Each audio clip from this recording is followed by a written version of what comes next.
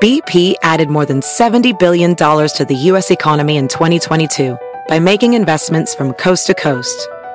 Investments like building charging hubs for fleets of electric buses in California and starting up new infrastructure in the Gulf of Mexico. It's and, not or. See what doing both means for energy nationwide at bp.com/investing in America. Welding instructor Alex DeClaire knows firsthand how VR training platforms like ForgeFX can help meet the demand for skilled workers. Anywhere you go look, there's going to be a shortage of welders. VR training can help welding students learn the skills they need to begin and advance in their career. The beauty of virtual reality is it simulates that exact muscle memory that they need. Explore more stories like Alex's at meta.com/metaverseimpact.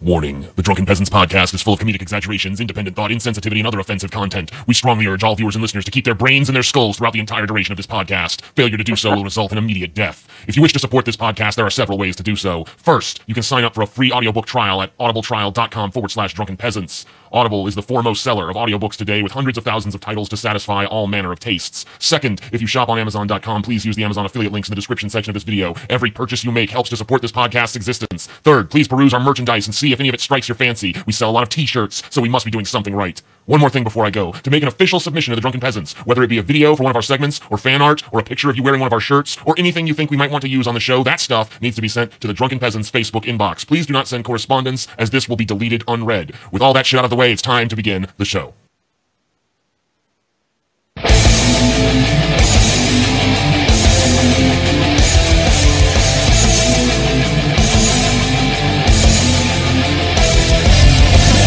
Coming to you live from the frigid armpit of America, this is the Drunken Peasants Podcast with Ben and TJ, bringing you opinions of the news from an altered perspective. Fuck it! Hey man, you got a joint? No, not on me, man. I don't have facts to back this up. It'd be a lot cooler if you did. What the fuck you talking about, atheist? It's okay. You're nothing, TJ. You're garbage. I just want to be liked. You're garbage. And now, here are your hosts, Ben and TJ. We'll do it live. We'll do it live. Fuck it.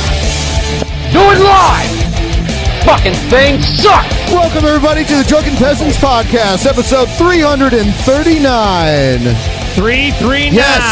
And we've got... how fine. Today we have a special edition of the Drunken Peasants for everyone. We have a debate between our own Paul Zigo and Howard Bloom. Wow. Pessimistic Paul versus hopeful Howard. Yep. The subject is the future of the human race. This is a daunting debate for me.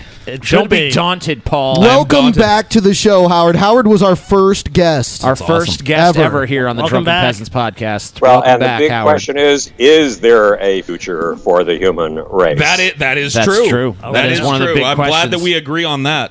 And we can get right into the fucking debate if Scotty's ready to time keep. I most certainly am. So I should probably explain really quickly to our viewers the format of this debate. I'm going to pose questions, and I'll decide, who it's going to first. That person will get 3 minutes. The other person will get 3 minutes. And then from there, we just open it up to free-form discussion. When that runs its course and however long it takes, we move on to the next fucking subject. Is Paul okay? No, Paul is not okay. I'm never okay. Paul is sweating goddamn bullets. He should be. Oh, God. He should That be. is what Paul He's is doing. very afraid. And we have the chat up above. Remember, super chat comments will be seen. And also remember that our chat is retarded. Yes. Don't don't judge us by our chat. I wouldn't even read it. Don't worry about that. So, the first... Scott, you ready to time keep, buddy? I am ready. All right. So, Paul, I'm going to start off with you. Okay. Because you have a famous saying. Everybody knows it here on the show. Bring on the nukes. I don't know what you're talking about. I've never heard anyone Bring on the on show the say nukes. that. Yes. I've never once heard anyone on the show say that. Be I don't know quiet, what you're talking Ben. about, TJ. Shut up, Ben. bring on the nukes is your catchphrase, Paul. Sure. Could you you have 3 minutes to explain to us what that phrase means. Okay. And why you feel that way. Sure. First and foremost, I don't really relish the thought of anybody being nuked. Bring on the nukes was born out of a sense of frustration because I see a lot of very critical problems facing humanity, and I don't see humanity facing towards those problems looking for solutions. And I see that those problems are going to bring a great deal of suffering and human misery. And if we don't turn away from those or turn ourselves towards those things, then we may as well save future generations horrible misery and just launch the fucking nukes now. And just glass the planet and give evolution a chance to maybe create something that's empathetic enough to be a steward of this planet and maybe reach outside of its influence. So that's what Bring on the Nukes is about. And I yield the balance of my time. All right. So, Howard, what do you think about what Paul just said? Here's the deal. Way back in the 19th century, Charles Dickens said at the beginning of A Tale of Two Cities, it was the best of times, it was the worst of times. And he rattled off a list of catastrophic perceptions of what was happening in the world. The fact is that in the time since then, this is proven, the Western civilization has proven to be the greatest civilization in the history of mankind, the greatest problem-solving machine in the history of mankind. In the years since Dickens wrote that, we have more than doubled the human lifespan. It's gone up from 38.5 years to over 70 years. We have increased the average IQ by 35 points. The average supposedly dumbed-down Facebook addict wandering the streets at the age of 15, it measures marginal genius on a Stanford Binet IQ test from 1915. We have increased the average height by 4 inches. We have decreased your chance of dying a violent death at the hands of a fellow human being by 10 times. You are 1/10 as likely to die a violent death at the hands of another human being. In other words, we've increased the peace by a factor of 9, or a factor of 10. So much as there are huge problems facing us, much as we are confused about how to face them, we have something in Western civilization called the protest industry. It has focused its eyes on them. It is working on them. But somehow we manage to solve problems even if we don't know and when we don't know that we are solving them. All right. So since both of you guys have done your thing, I'm going to start off with Paul, and we're going to open up the free-form discussion on this subject. Sure. Paul, what do you say to what Howard just said? I wouldn't dispute any of the positive statistics. I've heard them elsewhere, and I don't dispute the veracity of those. I do think that there are some negative things that have grown since the 19th century that bear talking about. I certainly don't have a mind for the actual statistics, but I do know that the planet has gotten warmer on average since the 19th century. I see that accelerating as countries like China and India industrialize and put more and more carbon into the atmosphere. I don't see that slowing down anytime soon. So, yes, we have created the peace. Like you said, yeah, it's much more peaceful now. There's less death. There's less violence. We are a more progressive people on the whole, but we've created monsters along with that. And if we don't turn towards those things, we're not going to have a planet to live on. Well, I agree with you, except that there have been something like 60 global warmings in the 200,000 years since we first emerged as Homo sapiens sapiens, our modern form. Sure. And we have somehow survived them. Once upon a time, 155 million years ago, the South Pole, Antarctica, was so tropical that dinosaurs were roaming the place. The planet is what makes us go violently up and down. There have been periods of snowball Earth where the snow on the surface of the Earth was 3 to 6 miles deep, even at the equator. So this is a planet of catastrophic climate change, and we have developed climate stabilization technologies, walls, roofs, clothing, fireplaces, central heating. And now I think we need to create the really big climate stabilization technologies like harvesting solar power in space, beaming it down to Earth using lasers in order to turn hurricanes headed for Jamaica in another direction, to harness the fucking hurricanes. They're an energy source. So the future is huge if we can only avoid our own nuclear weapons. There are 120 nuclear weapons in Pakistan. Islam has two faces, a peaceful face and a death cult. And the death cult is trying to get its hands on those weapons. I don't disagree. What about the things outside of our ideology, though? Outside of our direct influence that we're not really prepared for? We've been hearing doomsday scenarios about the Yellowstone caldera and the Northwest Subduction Zone and the possibility of a world-killing asteroid that slips through our ability to see it. And, we're not preparing ourselves for life off of this planet. And this planet is finite, as I understand it. The sun is finite, and when the sun goes, nothing's going to be able to live here. So what are we doing to prepare ourselves for that? These are wonderful points, and we are preparing ourselves for that. Elon Musk single-handedly has got the only practical Mars program on the face of the Earth. And everything that Elon has ever set out to do, he has done. He's launched something like 42 rockets successfully. He's had 10 capsules make it to the International Space Station and then come back to Earth with used experiments for us to analyze. He is on his way to Mars. He knows he's on his way to Mars. And when it came time to rename what he used to call his Mars Colonial Transporter, with which he was going to take thousands of people at a time to Mars in order to establish a city of over 1 million people, he renamed it the Interplanetary Transport, because he saw that it could be used not just for Mars, but for every heavenly body up there above our heads. Look, do you allow, Howard? I'm sorry to interrupt you, but on Elon, no, you have to interrupt me, or I'll go on forever. on the subject of Elon Musk, do you allow for the fact that Elon has made some pretty lofty promises in the past about technologies? I remember a few years ago he was talking about a whole house solar battery that was going to just take people off the grid, and the technology in practice ends up being way more cumbersome and expensive than any normal person could possibly afford.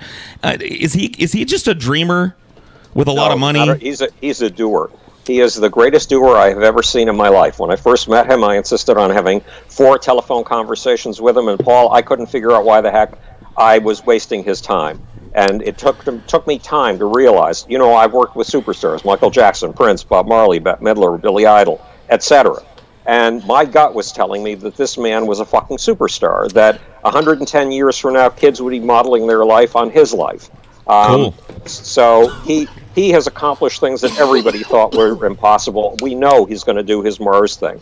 I haven't followed his solar stuff and his battery stuff, but he's building the biggest factory in the history of the world to make batteries in Nevada, because his battery plans are coming to fruition. And he owns a solar company. Yeah, he owns a solar company. And I'm not sure exactly what that solar company does, but look, when Elon got out of college, he asked himself, what are the 3 things that are going to make the greatest difference to humanity, that are going to change humanity the most in my lifetime? And he answered the internet, alternative energy, and space. So first he went into the internet and helped build PayPal and made roughly $1 billion when he sold his share of the company. Sure. He skipped over step 2, alternative energy, and went directly to step 3, space. SpaceX. And SpaceX is now doing things on a reliable basis that only one other company has done, and in fact, he's doing things no other company has done. What would you? Go ahead. Sorry, can I just interject something really please. quickly here? I was wondering what you guys think about the idea that we've made all this progress and stuff, but the rate at which we make progress is no longer really keeping up with the rate of technological progress. So, like, human minds only adapt to new things so quickly, and yet the world is changing so quickly now. It's almost like the argument about, we have all these weapons of mass destruction, and we have all these people who still have very regressive, primal, tribalistic sort of beliefs that there's a potential that those people get a hold of them. That's just one example. But, that we're not really progressing fast enough to actually avoid destroying ourselves, just because we're not really ready for the amount of power that we're being given as human beings. I mean, I can't really base my reaction to that on anything other than a feeling, being a human being living on this planet, consuming the news and trying to get an idea what's going on. I think that that's correct. I feel like that nobody really, like, Howard is talking very optimistically about this stuff, and I want, look, I like Elon Musk. I like that there are people out there like him. I don't know that I have as much faith in him as Howard does, but once again, Howard has the benefit of having met the guy and spoken to him on several occasions.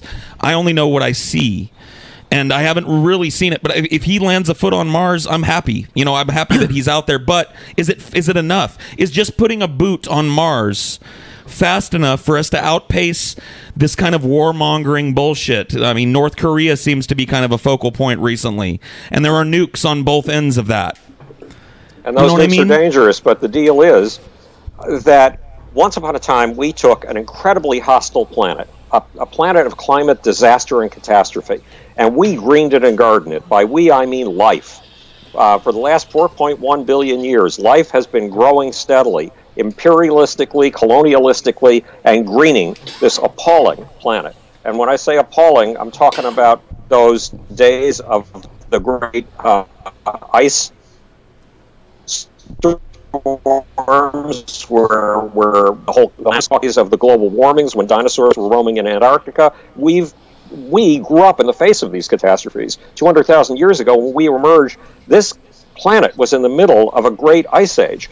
Our task now is to take a whole bunch of hostile balls of stone hanging above our heads and turn them green too. And the more of them we turn green, the more alternatives there are, not just for humans, but for life. But given the rapid die-off of species, the rapid deforestation, the rapid growing of cities, and the pollution that comes with that, how have we done as stewards of the planet? Remember that no other creature on the face of the earth has ever had self-critical abilities. And no other creature on the face of the planet has ever had protest movements. Protest movements started in the 1780s over slavery, and then they grew to oppose imperialism and all kinds of things. Well, protest movements in the 1960s focused their eyes on these environmental catastrophes, and they have become a great force in the world. And if you go to China and talk to Chinese, you will discover that as long ago as 10 years ago, they were using the eco-vocabulary. They were very conscious of their environment. They have the most polluted cities in the world, but they are on the path to ending that pollution. They are on the path to solar energy. Part of the problem, though, is to have a conversation with Chinese people in some regions of China. You have to learn to do so without the benefit of facial expression, because people are wearing breath masks because the air there is so absolutely fucking putrid and toxic. So I mean, what's being like? When I went there about 7 years ago. They took, and I was with a bunch of American space scientists. We were talking about harvesting solar power in space and transmitting it to Earth. They took us on a Potemkin village tour. There was a huge building, a really big industrial building. And they took us inside and showed us what they claimed was a bunch of people making solar panels. In reality, it was a joke. The factory was empty. This was a show. This was theater. They weren't really making those solar panels. But in the time since then, they have undercut everybody in the world in the mass production of solar panels. I'm co-designing a multiplanetary mission at Caltech right now, and it involves the use of solar panels. We are buying our solar panels from China for $2.13 each. The Chinese use their coal in order to catch up with America industrially. Now they are going far, far ahead of us in the use of solar energy. Well, that's a heartening thing to hear. Since you mentioned a multiplanetary mission, and I think it's relevant to this topic before we move on to the next area, I'd like to ask you, I asked JF Garapay when he was on our show a while back, and he had some interesting ideas. What do you think about the ponderous distance between us and the nearest possibly habitable star? And what does that mean for the clock of the human species? How do we overcome the light speed barrier or find a way to travel that doesn't involve strapping a big engine on the ass of a space? Because I'm sure you know as well as I do, there's only so fast a conventional engine can push A spacecraft, well, right? my colleagues in the space community want nuclear energy. They actually want to explode fusion bombs, hydrogen bombs. Behind the spacecraft to push it forward? You've got it. Jesus Christ. I don't regard that as practical, but these are very practical men, and we're coming up with these ideas. The fact is that, as TJ said when he was talking about our inability to keep up with technological developments, in fact, we do keep up with technological developments. And the fact is that the technology of today, with our smartphones and our tablets, would have been inconceivable to a person in the 1950s, 1960s, or 1970s. Absolutely inconceivable. So yeah, we but have you also have ISIS using social media to spread propaganda and videos of them beheading people and stuff like that. Right, that's true. It's not like there's not a dark side to this. I mean, there is. Well, let me go back to what I was saying to Paul, and that is that in the same way that our smartphone, tablet technology, our laptop technology would have been inconceivable in 1960. There are inconceivable technologies right around the corner, and when I don't know. I don't mean to be pedantic, and maybe it is. Yeah. I don't think it was inconceivable in the 60s because Star Trek was portraying tablets and laptop computers and miniature communication, mass communication devices, and the internet. All these things were kind of, in the sci-fi zeitgeist. Right. So the people were obviously thinking in that way at the time, at least some people, even if they were sci-fi writers, right? Well, there's something in my work, it's in my book, The Genius of the Beast, A Radical Revision of Capitalism, called The Infrastructure of Fantasy. And the fact is that if you want to know where our space program came from, once upon a time, a part-time stockbroker in Paris wanted to be one of France's great authors. And he came up with a really ridiculous idea. It was at the end of the American Civil War, which had made news all over the world. And he imagined that a bunch of Civil War vets were sitting around and decided to adapt a giant cannon from the Civil War called a Columbiad to build it so that it could launch a coach, a carriage, the kind of thing that horses dragged around, and, using a whole lot of gunpowder, and launch it around the moon. That was from Earth to the moon. If you had been his mother, his father, or his wife, you would have said, "Get serious, Jules." Yeah, you're crazy. You're crazy, Jules. Exactly. Well, then in the early 20th century, two guys, one in Russia, one in one in Germany, started dreaming of how in the world to pull off what was in Jules Verne's book, because they grew up hooked on Jules Verne. The stuff you get hooked on as a child determines some of your aspirations for the rest of your life. Absolutely. So they started to figure out how to use rockets to achieve Jules Verne's dreams. Then another generation of kids grew up on both Jules Verne and the guy in Russia and the guy in Germany and started building rockets obsessively, and then one of them got a break. Hold on. I want to move on to the next subject here. Sorry, we got to the moon eventually. Well, that was infrastructure based on a dream. Infrastructure fantasy. I think we get it. So I wanted to ask you guys, this is maybe kind of a diversion, but we're going to get back to some of this stuff a little later. I think, Howard, you supported Hillary, right? Yes. So Hillary, none of us on this podcast supported Hillary. I think we'll give this one to you first. Explain to me, Howard, why Hillary Clinton was a good candidate, or I don't know if you think she was good or just the best one that was available or what, but... She was the only one that was available once the primaries were over. Defend to me Hillary Clinton. I thought that Hillary was what she portrayed herself to be in her convention, which was one of the greatest works of art of its kind that I had ever seen. Remember, I was covering the elections for Coast to Coast, the radio show that I do, the one with 500 stations. So I had to watch these conventions from beginning to end. And Hillary portrayed herself as an idealistic young girl who was determined to do things on behalf of her fellow human beings that gave them new powers, that lifted them, that found them in positions of difficulty and lifted them out of those difficulties. I think that's the essence and the core of Hillary Clinton, no matter what else has happened.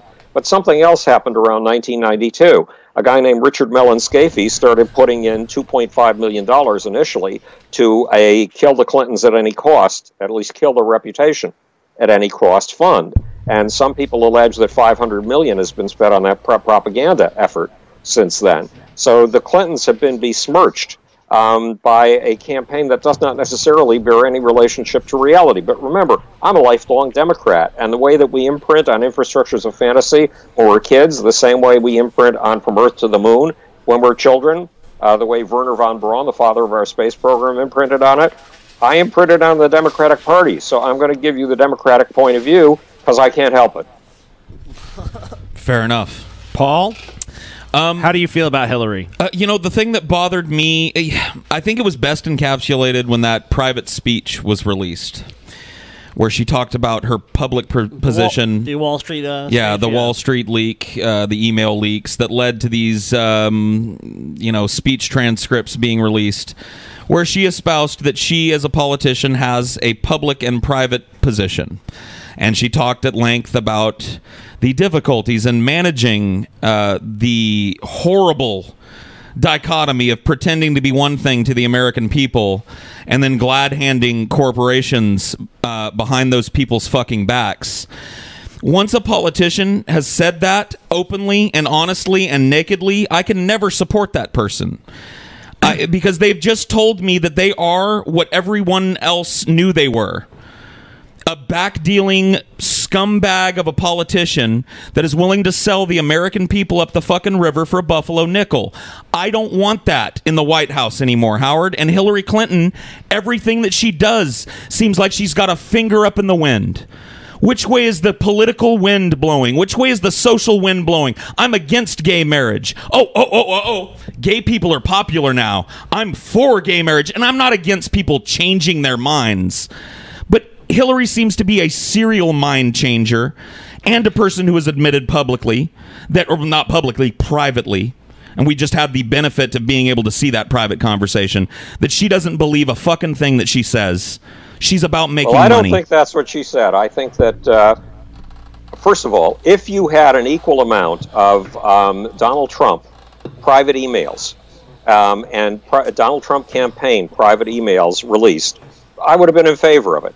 I want the maximum amount of information to keep the American people informed, because an informed populace is the base of a democracy, period.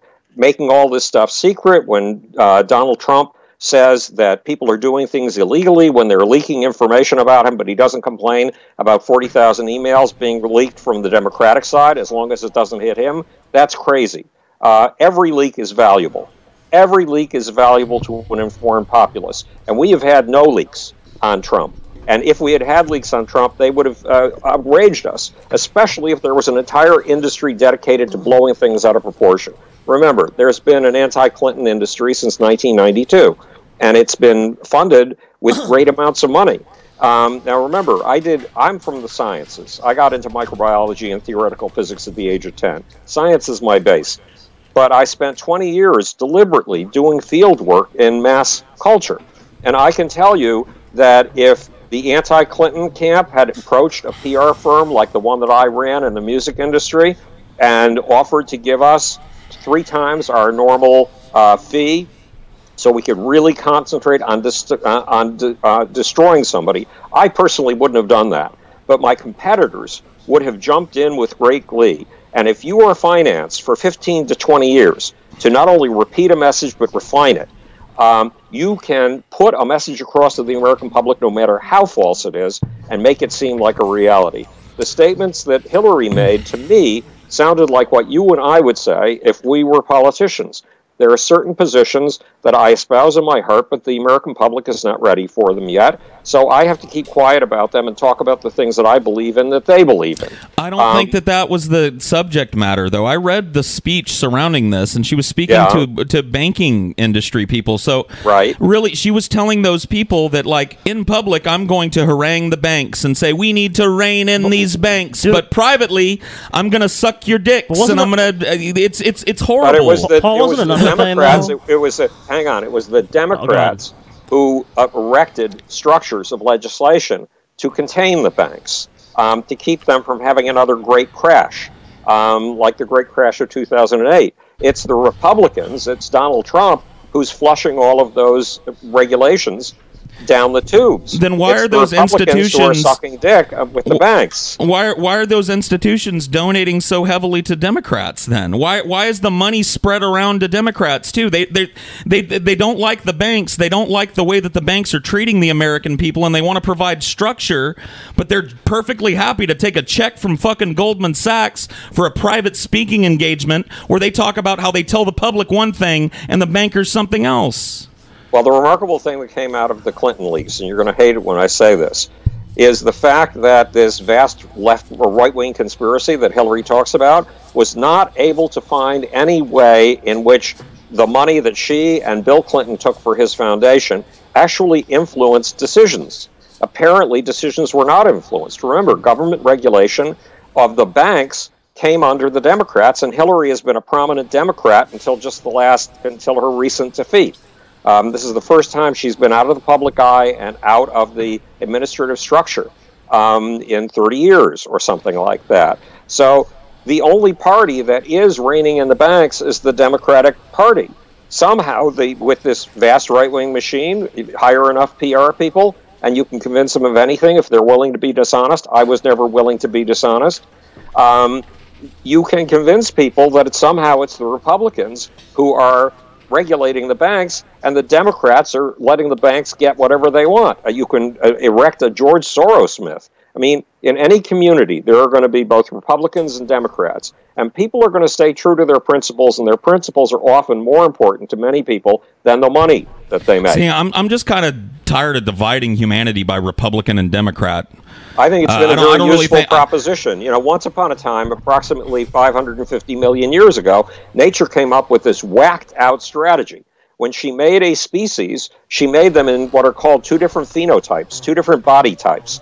And those two different body types, radically different, always struggling against each other and competing, and always being forced to cooperate, turned out to be the most remarkable team scrusher that nature ever created, and it was called male and female. Well, I think nature did a better job than we've done, because I don't see a beautiful symbiotic structure when I look at politics here in America. I see dog shit fighting with dog shit over dog shit. I see people passing money up the ladder. I see people serving a couple of terms in Congress and then leaving and immediately being hired to lobby the body that they worked in by an international company or a domestic company that may not have the best interests of the people, and they're allowed to use those contacts that they made serving the people to then lobby against the people, and that's legal here? This is not beautiful, Howard. There's nothing beautiful about this system. It's dog shit. I'm against that too, but we have the ability to spot these problems. We have the ability to solve these problems. First of all, do we though? I don't really know about the do we have the ability to solve them? Yeah. Barack Obama ran on getting rid of the lobbyists. Did he get rid of the lobbyists? Nope. No. And Donald Trump ran on getting rid of the lobbyists. Has he gotten rid of the lobbyists? Not yet. Obviously not yet. Yeah. So, He's not going to. There is a deep structure to the state. But isn't that kind of the point, Howard? It's like you get people from both sides saying they're going to do something, and when they're in power, none of them do it. So you have both parties like get rid of the lobbyists, drain the swamp, and then the swamp stays the same. Like you're just shuffling deck chairs in the Titanic at some point, aren't you? And that's what the Democrats have been doing. Look, Howard, I would love to come back into the Democratic Party. I was raised as a Union Democrat. My parents are very staunch blue Democrats. My dad was a union president, local number 451, glass molders, pottery, plastics, allied workers. He was the union president for a number of years. I'm a staunch Democrat. I was my whole life. I walked away from it when I saw the Democrats with their finger in the same fucking corporate pie as their Republican colleagues. I saw them being adversarial in public and being buddy-buddy in private. And they're all doing this. They're all sucking at the same teat, Howard. And at some point, we got to call a spade a spade. They're not on our team. They're pretending to be. They're using people like you and me that have genuine liberal proclivities, and they're telling us we're going to do this, and we're going to do this, and then behind the scenes, they're fattening their fucking wallets, man. Paul. Well, the mere existence of your rhetoric is a testament to two things. Number one, in other political systems, disagreements of this kind, like between Republicans and Democrats, would be settled with weapons. And a lot of people would be killed. That doesn't happen, and it hasn't happened since the Civil War. It did happen in the Civil War. The Civil War was the most destructive war in the history of humanity up to that point. Between 600 and 700,000 people died over a political disagreement. We don't do that anymore. But through rhetoric, like the impassioned rhetoric that you just gave, through rhetoric we are able to outline problems. And one of the tricks to infrastructure of fantasy is that it's multi-generational. Raise a complaint loud enough, plant it deeply enough in the public mind, and gradually the public mind, over the course of several generations, will go from rhetoric to reality. These problems, if you and I devote ourselves to articulating problems with all our heart and soul and doing something about those problems, we will die frustrated because we will feel we have done very little. But believe me, we will build a platform on which our children's children will stand. All right. I feel like that's a good segue into the next question I want to ask. And this kind of gets back to the 3-minute question. Yeah, this is 3 minutes each. Who's going first this time? I'm gonna give it to you first, Paul. Okay. 'Cause I think Howard led the last one. Sure. Okay. So 3 minutes on the clock right now. Right. This is who's this going to? This is going to Paul. Yes. What is the main thing, Paul, that humanity must change if they want to ensure a brighter future? You can provide some auxiliary things too, but what's the main thrust of what this species, in your mind, needs to do to safeguard an actual future for itself? Sure, that's a pretty easy one for me. I think that the hurdle that we have to get over is we have tribalism, basically. We have to stop thinking of each other as Jew and Gentile, as black and white, as Muslim and Christian, as British and American. We need to stop all the division and start looking at ourselves for what we are, which is a very vulnerable, naked, ape-like species. Naked ape-like? Yeah, naked ape-like.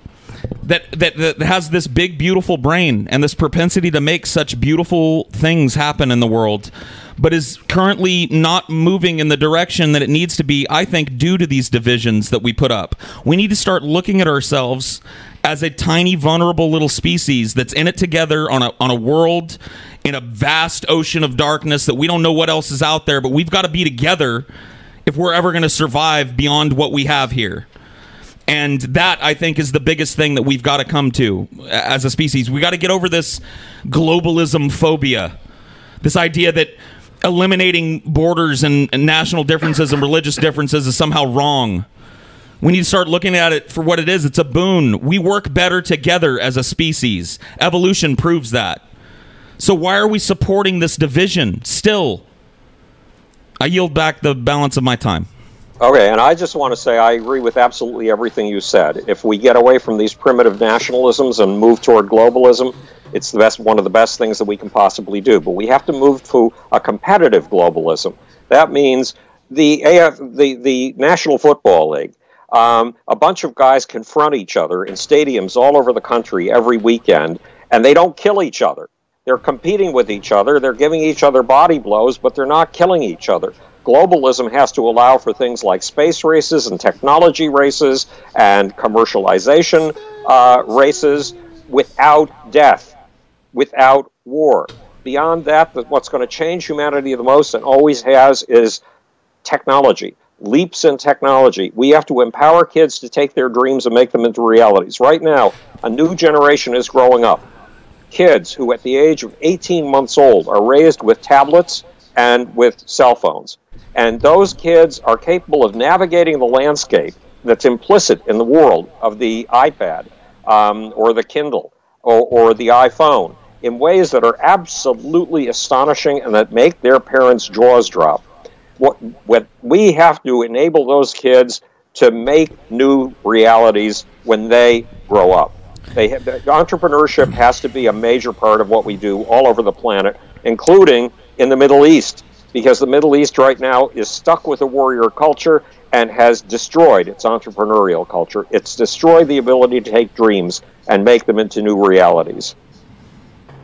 Yeah, I would like to actually have both of you guys expound on that, because when I was listening to both of you talk, the one word that rang in my mind... Globalism?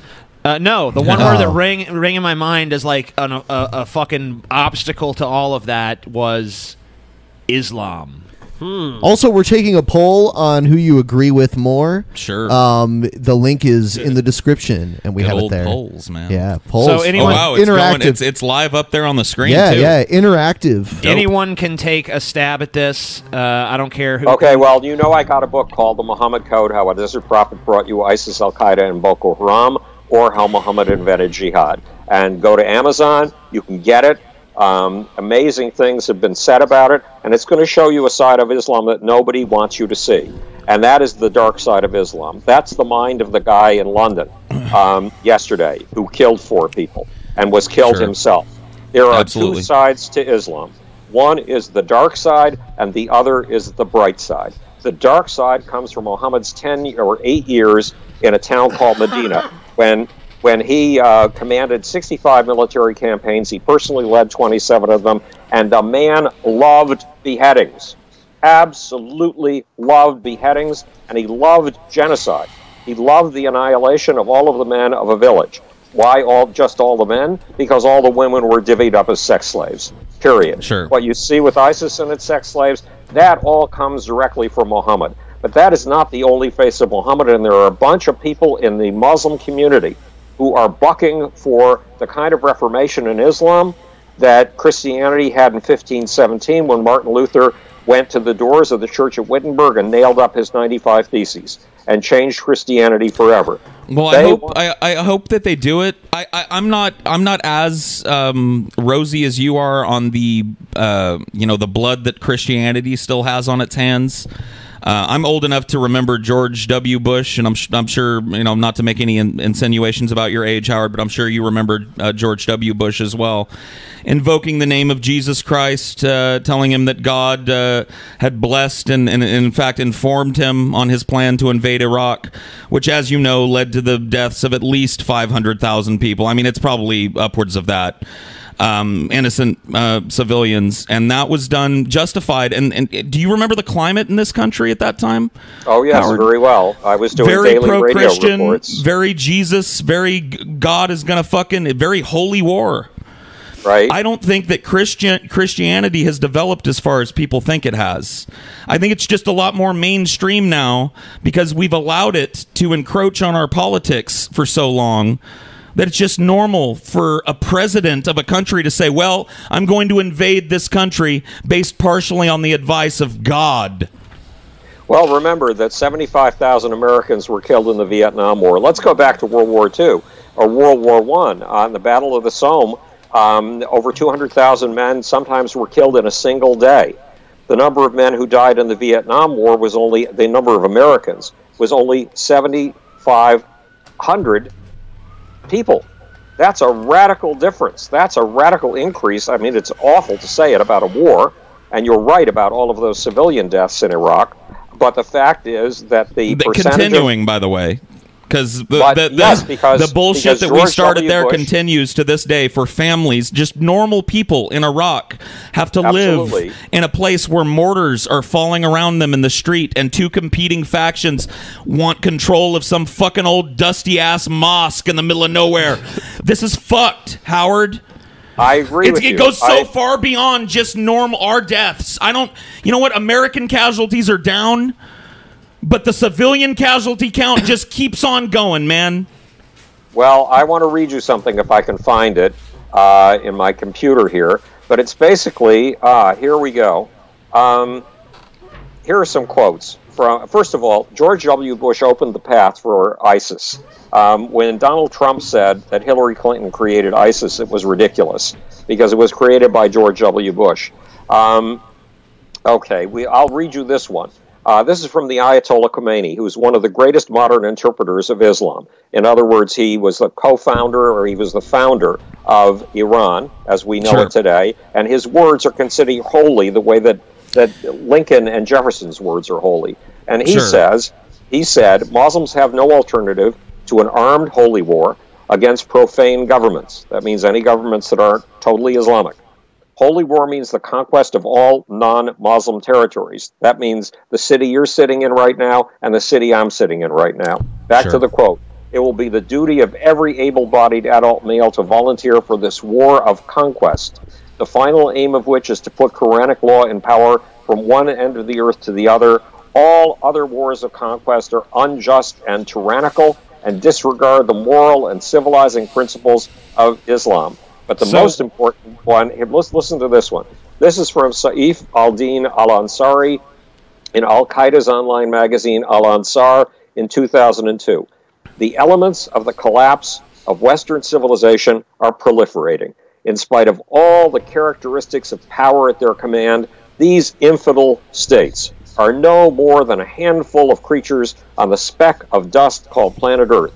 Allah told us of the certainty of the annihilation of the infidels by means of the Muslim group, which would, in accordance with the Islamic commandment, torture them.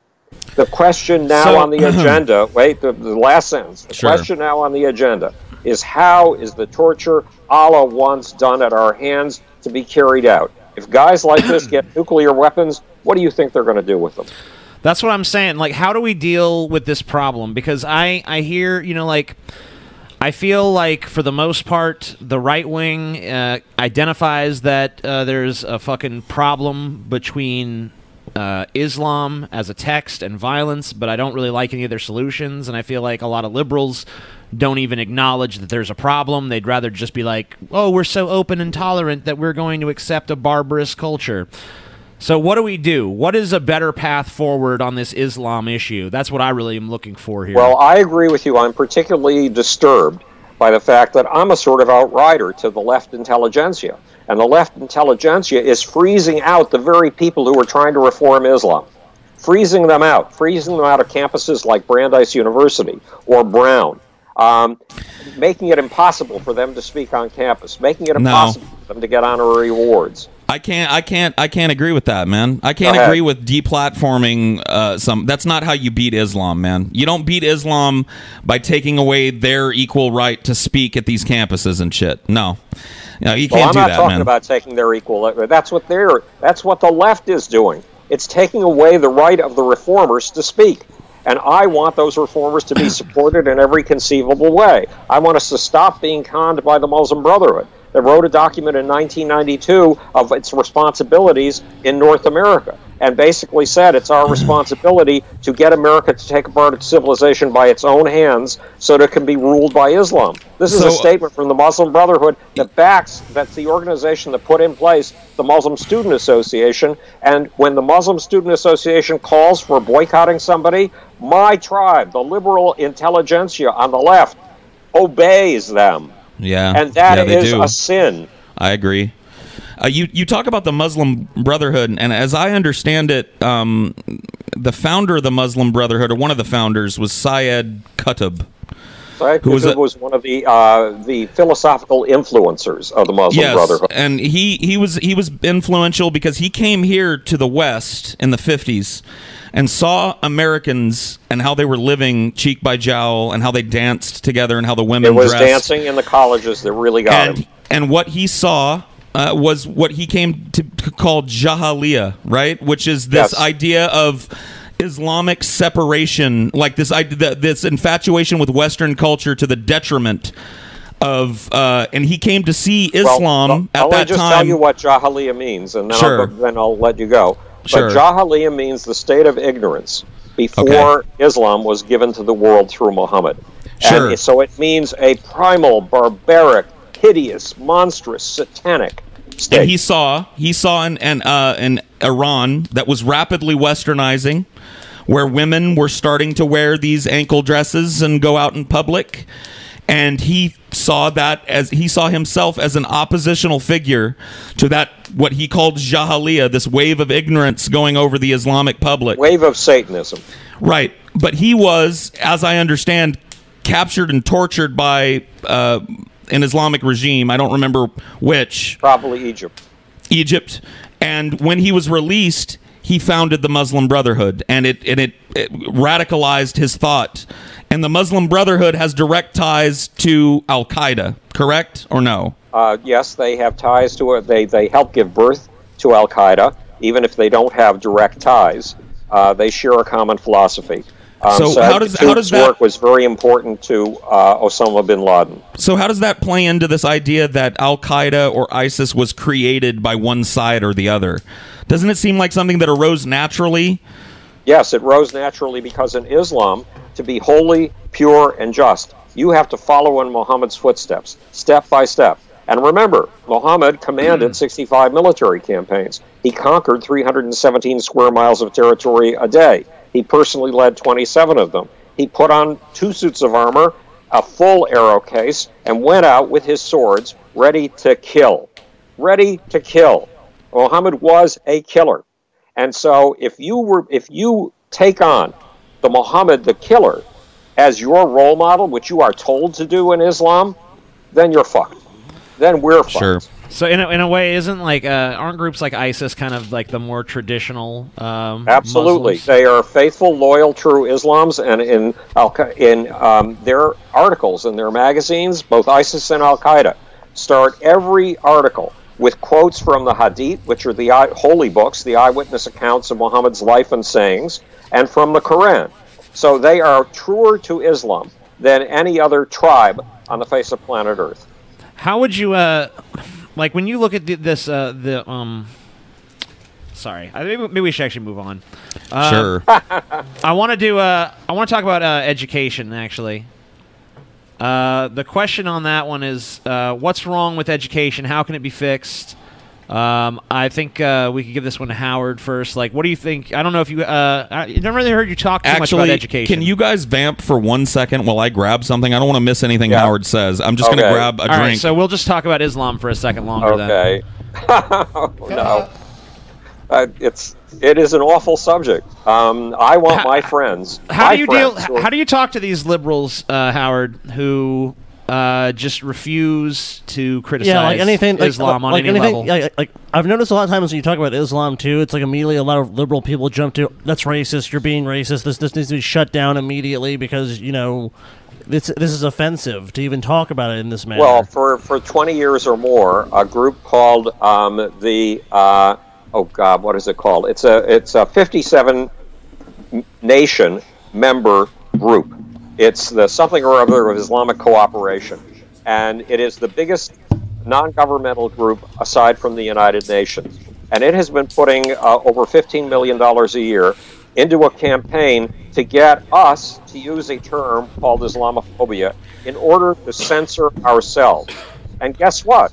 You know, I told you that in this document about what the Muslim Brotherhood wanted to do with the United States, they wanted to get us to take apart our own civilization with our own hands. That's a big phrase in Islam. It comes from the Quran. And they're using the idea of Islamophobia to get us to take apart our own civilization with our own hands. We are denying the truth of Islam. We are denying the truth about Islam because we're called racists whenever we open our mouths. What am I doing? I have a book out. It's on a very unpopular subject. Every day I wake up knowing I should not have written this book and that what's in this book shouldn't be true. And yet I know that it's got 1,930 footnotes, that it's got about 5,000 different citations. Where are we getting the background noise from? I'm so sorry. I was trying to butt in, and I apologize for... I was wondering...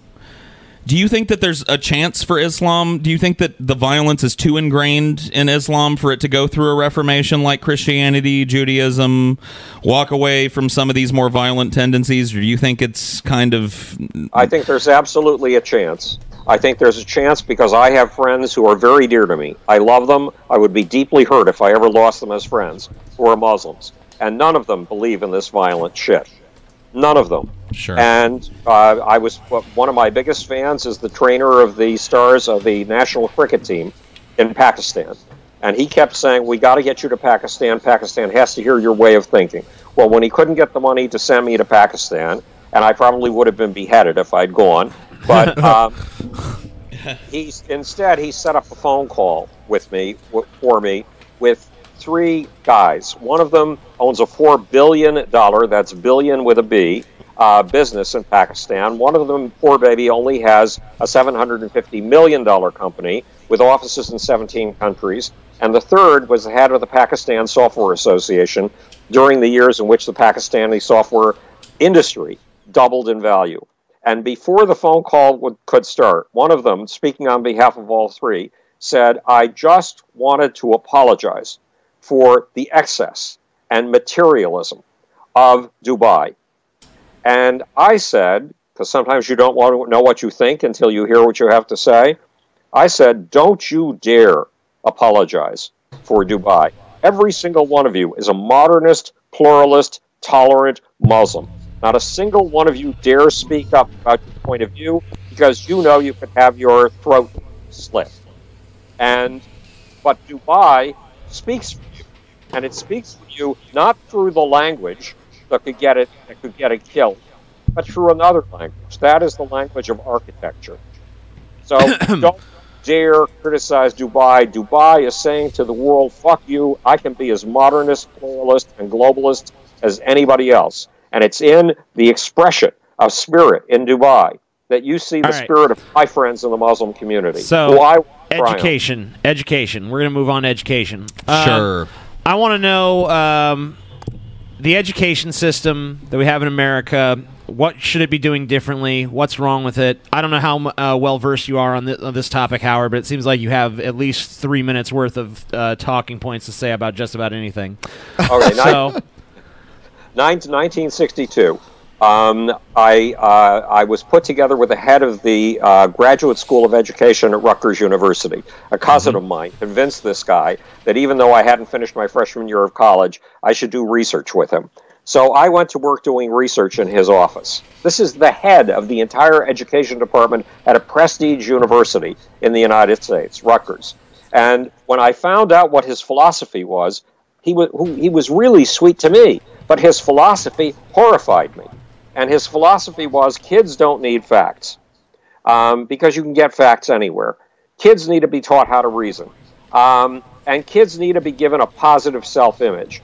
Well, hey, man, if you concentrate on giving kids positive self-images who haven't earned the right to a positive self-image by accomplishing something, then you are subverting an entire generation of kids because they will never try hard enough to beat the kids in Korea or Japan or China.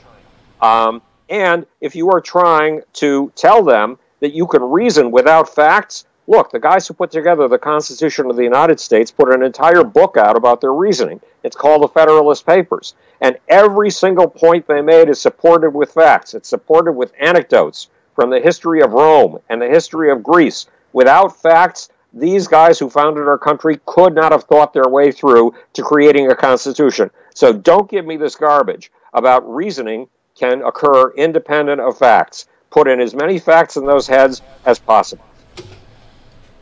And then we give 3 minutes to Paul, and then I got something else I want to say. Sure. All right. Thank you. First, before my time started, I want to say thank you to the dude that donated 20 euros and said thanks for the free 20 pounds. 20 pounds, sorry. That's awesome. Thank you, dude. I appreciate that. Outside of that, my experience with education comes from kind of a ground-up perspective. Yours started at Rutgers, and mine started at Millview Elementary School in Madera, California. When I was hired as a computer technology guy there, and I worked very closely with teachers and students for about 8 years. And outside of teachers and students, nobody was in the classroom more than I was. That includes principals. I saw teachers teaching in the classroom, and I saw students learning in the classroom in a very intimate way for a number of years. And I watched everything that I saw. And what I saw, quite frankly, seemed more like some kind of education camp. Some kind of awful dystopian fucking nightmare where these children are filed in silent lines into the cafeteria after sitting all day being taught to this test that they have to take. Being crammed full of scripted knowledge from their teachers who aren't allowed to deviate anymore. And they're made to walk silently into this place and eat silently. If they talk above a murmur, if they're children, somebody with a bullhorn tells them, "Now, nope, you've lost your privilege to speak. Eat in silence." That's appalling. Now listen to me. This is common practice right now. Children At the end of recess in the school district that I worked in, Howard, children at the end of recess, somebody with a bullhorn screams, "Freeze!" This is appalling. This is prison. And the children all have to stop. And then they go, "Line up!" And the kids line up. Howard, this is not right. No, it's We're appalling. fucking it. We are fucking it, man. We're fucking it real bad, Howard. It's really bad. From my perspective as a layperson, I'm not a college graduate, man. I'm a 3-time college dropout, but I worked there. And it's not horrible. right. It's horrible, and I agree with you totally. The deal is that there's a new generation of kids coming along. They're absolutely astonishing.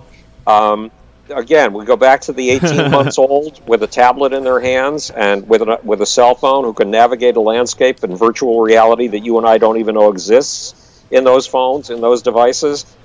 I met a parent whose kid started with the cell phone at the age of probably 12 months, and then when he was about 2 years old, he developed a fascination with submarines. By the time he went to school at the age of 5 for the first time, formal school, he was an undergraduate level expert in submarines. Why? Google plus curiosity equals an incredible amount of information. And fortunately, he met another kid who had been obsessed with another topic and who was an undergraduate level expert in the other topic. These are 5-year-olds in first grade. John Dewey, the educational philosopher. I had the good fortune to be sent by my parents to a private school that carried the Deweyan philosophy. It had been established by one of John Dewey's acolytes. And John Dewey's philosophy of education is based on a child is bursting with natural curiosity. Do everything in your power to enable that curiosity. So these kids I'm talking about, who at the age of 5 had the equivalent of a college education in the subject that fascinated them, these kids are models. And you cannot regiment them, discipline them, imprison them. You have to give them as much freedom as possible. I favor a kind of open classroom where groups of 3 or 4 kids sit around little tables and all work on projects together. Well, right now, Howard, it's 40-1 in California schools. 40 children to one teacher crammed into a classroom at desks being read scripted content from teachers that are no longer allowed to employ any kind of creativity in their work. That's the truth of education right now. Well, that's appalling. And I have a cousin who wanted to start a school in Harlem. And I said, you've done magazine editing, you have founded magazines, you've worked for Children's Television Workshop, you have no background in education. How could you possibly do that? The kids in Harlem are the most uneducable kids in the world. She founded a school. It's called the Harlem Village Schools. Her kids have an extraordinary graduation rate from high school. They have an extraordinary acceptance rate in colleges, and they have an extraordinary completion rate. I'm sorry to interrupt you, Howard. I've been glancing over at our chat as we're talking here, and a lot of people are saying, calm down, Paul. This is I care. Look, I worked in this environment for a long time, and when I saw it was happening and I saw how deep it went, I care very much, because for me, we're handing the torch to these children. And now I was given a decent education at these schools. One of the reasons I'm so connected to this is because I worked at the schools that I was educated at. I attended Melview Elementary School from the time I was a kindergartner through 6th grade. And I worked there for almost 8 years. And I saw the type of things that were done to kids there, and it was completely different. I was given an opportunity to at least develop a brain that could think about things, and children are not being given that now. Not there, and not in the bigger cities, and not in the wider American, educational sphere. It's not happening. And if we don't stop this generation of kids right now, Howard, the ones that I got to watch go from kindergartners to 8th graders while I worked there, if we're passing the torch to them based on the education that they got, and a lot of these kids we are, because they're not getting it from home, if we're passing the torch to these children, I hate to say this, Howard, to an optimist, but we are fucked. I knew he was going to say that. And yet here I am looking at this. Here I am looking at a wonder generation. Tonight, before I came back home so that we could set up for this event, I met at the Cocoa Bar, the place where I work these days. I met a guy I know who I originally met when he was selling poetry on the streets. He was set up with a card table and an old-fashioned typewriter with a gorgeously art-directed sign, and for $5 he would write a poem for you. And he's black. His wife is white. They have 2 kids. Their 3-year-old is doing what I told you about, is an absolute whiz with laptops and tablets, well, especially tablets and cell phones. Their 8-year-old is in a robot team that was New York's first robot team to win a regional championship, so it goes on to a national tournament of some kind in St. Louis. These are wonder kids. So there are wonder kids out there. When I asked my cousin Debbie Cook-Penny, who's the founder of the Harlem Village Schools, she now has 2 schools, what was the secret to her pulling off everything that she pulled off? These incredible, I mean, she takes in kids at random, Paul. She doesn't screen kids in Harlem, so she only takes the bright ones. She takes the bright ones, the dumb ones, anybody who wins her lottery. And yet they have these phenomenal rates of college graduation. And she said her secret was, let the teachers have their heads. Let bright people who want to be teachers do what feels best. Well, can I tell you what the practice is? Yeah. The practice is that old bellicose teachers who hate their jobs and are just wanting to swing on the pension ladder are protected by the teachers' unions and kept from being fired. They're shuffled around, and I hate to make the comparison, but I think it bears mentioning, almost like pedophile priests in the Catholic Church. Well, they are. I know it's not the same, but listen to me. Yeah. This is why I make the comparison. When a bad apple teacher is in a failing, dirty classroom where the kids are not being taken care of, that teacher should be fired. And that teacher is currently not fired. That teacher is moved to another school. And that teacher does it over and over again. There are teachers working in the school district that I work in who are just profoundly don't care about their jobs. At least maybe they're not there anymore. I did quit, several years ago. But for the entire 8 years that I was there were teachers that just didn't want to be doing what they were doing. And there are all of these bright-eyed, idealistic college graduate educators that are relegated to temporary sub work and then end up taking jobs in other fields because their entry point into these classrooms is blocked by people that should never be sitting in front of a child to teach them a thing. So how would you reorganize the system? First of all, we've got to reorganize how people can be fired from these schools, how teachers can be fired, because I'm a union person. You heard me say what my dad was the president of earlier, but the teachers' unions are stepping in to protect. We're talking about children here. We're not talking about making a widget somewhere in Saskatoon. We're talking about children. So if there's a bad teacher, she should not be moved to be bad elsewhere, and that is what these teachers' unions facilitate. Well, I agree with you. When my wife was a teacher, my first wife was a teacher in the 1960s, the worst teachers had been shuffled to the worst schools.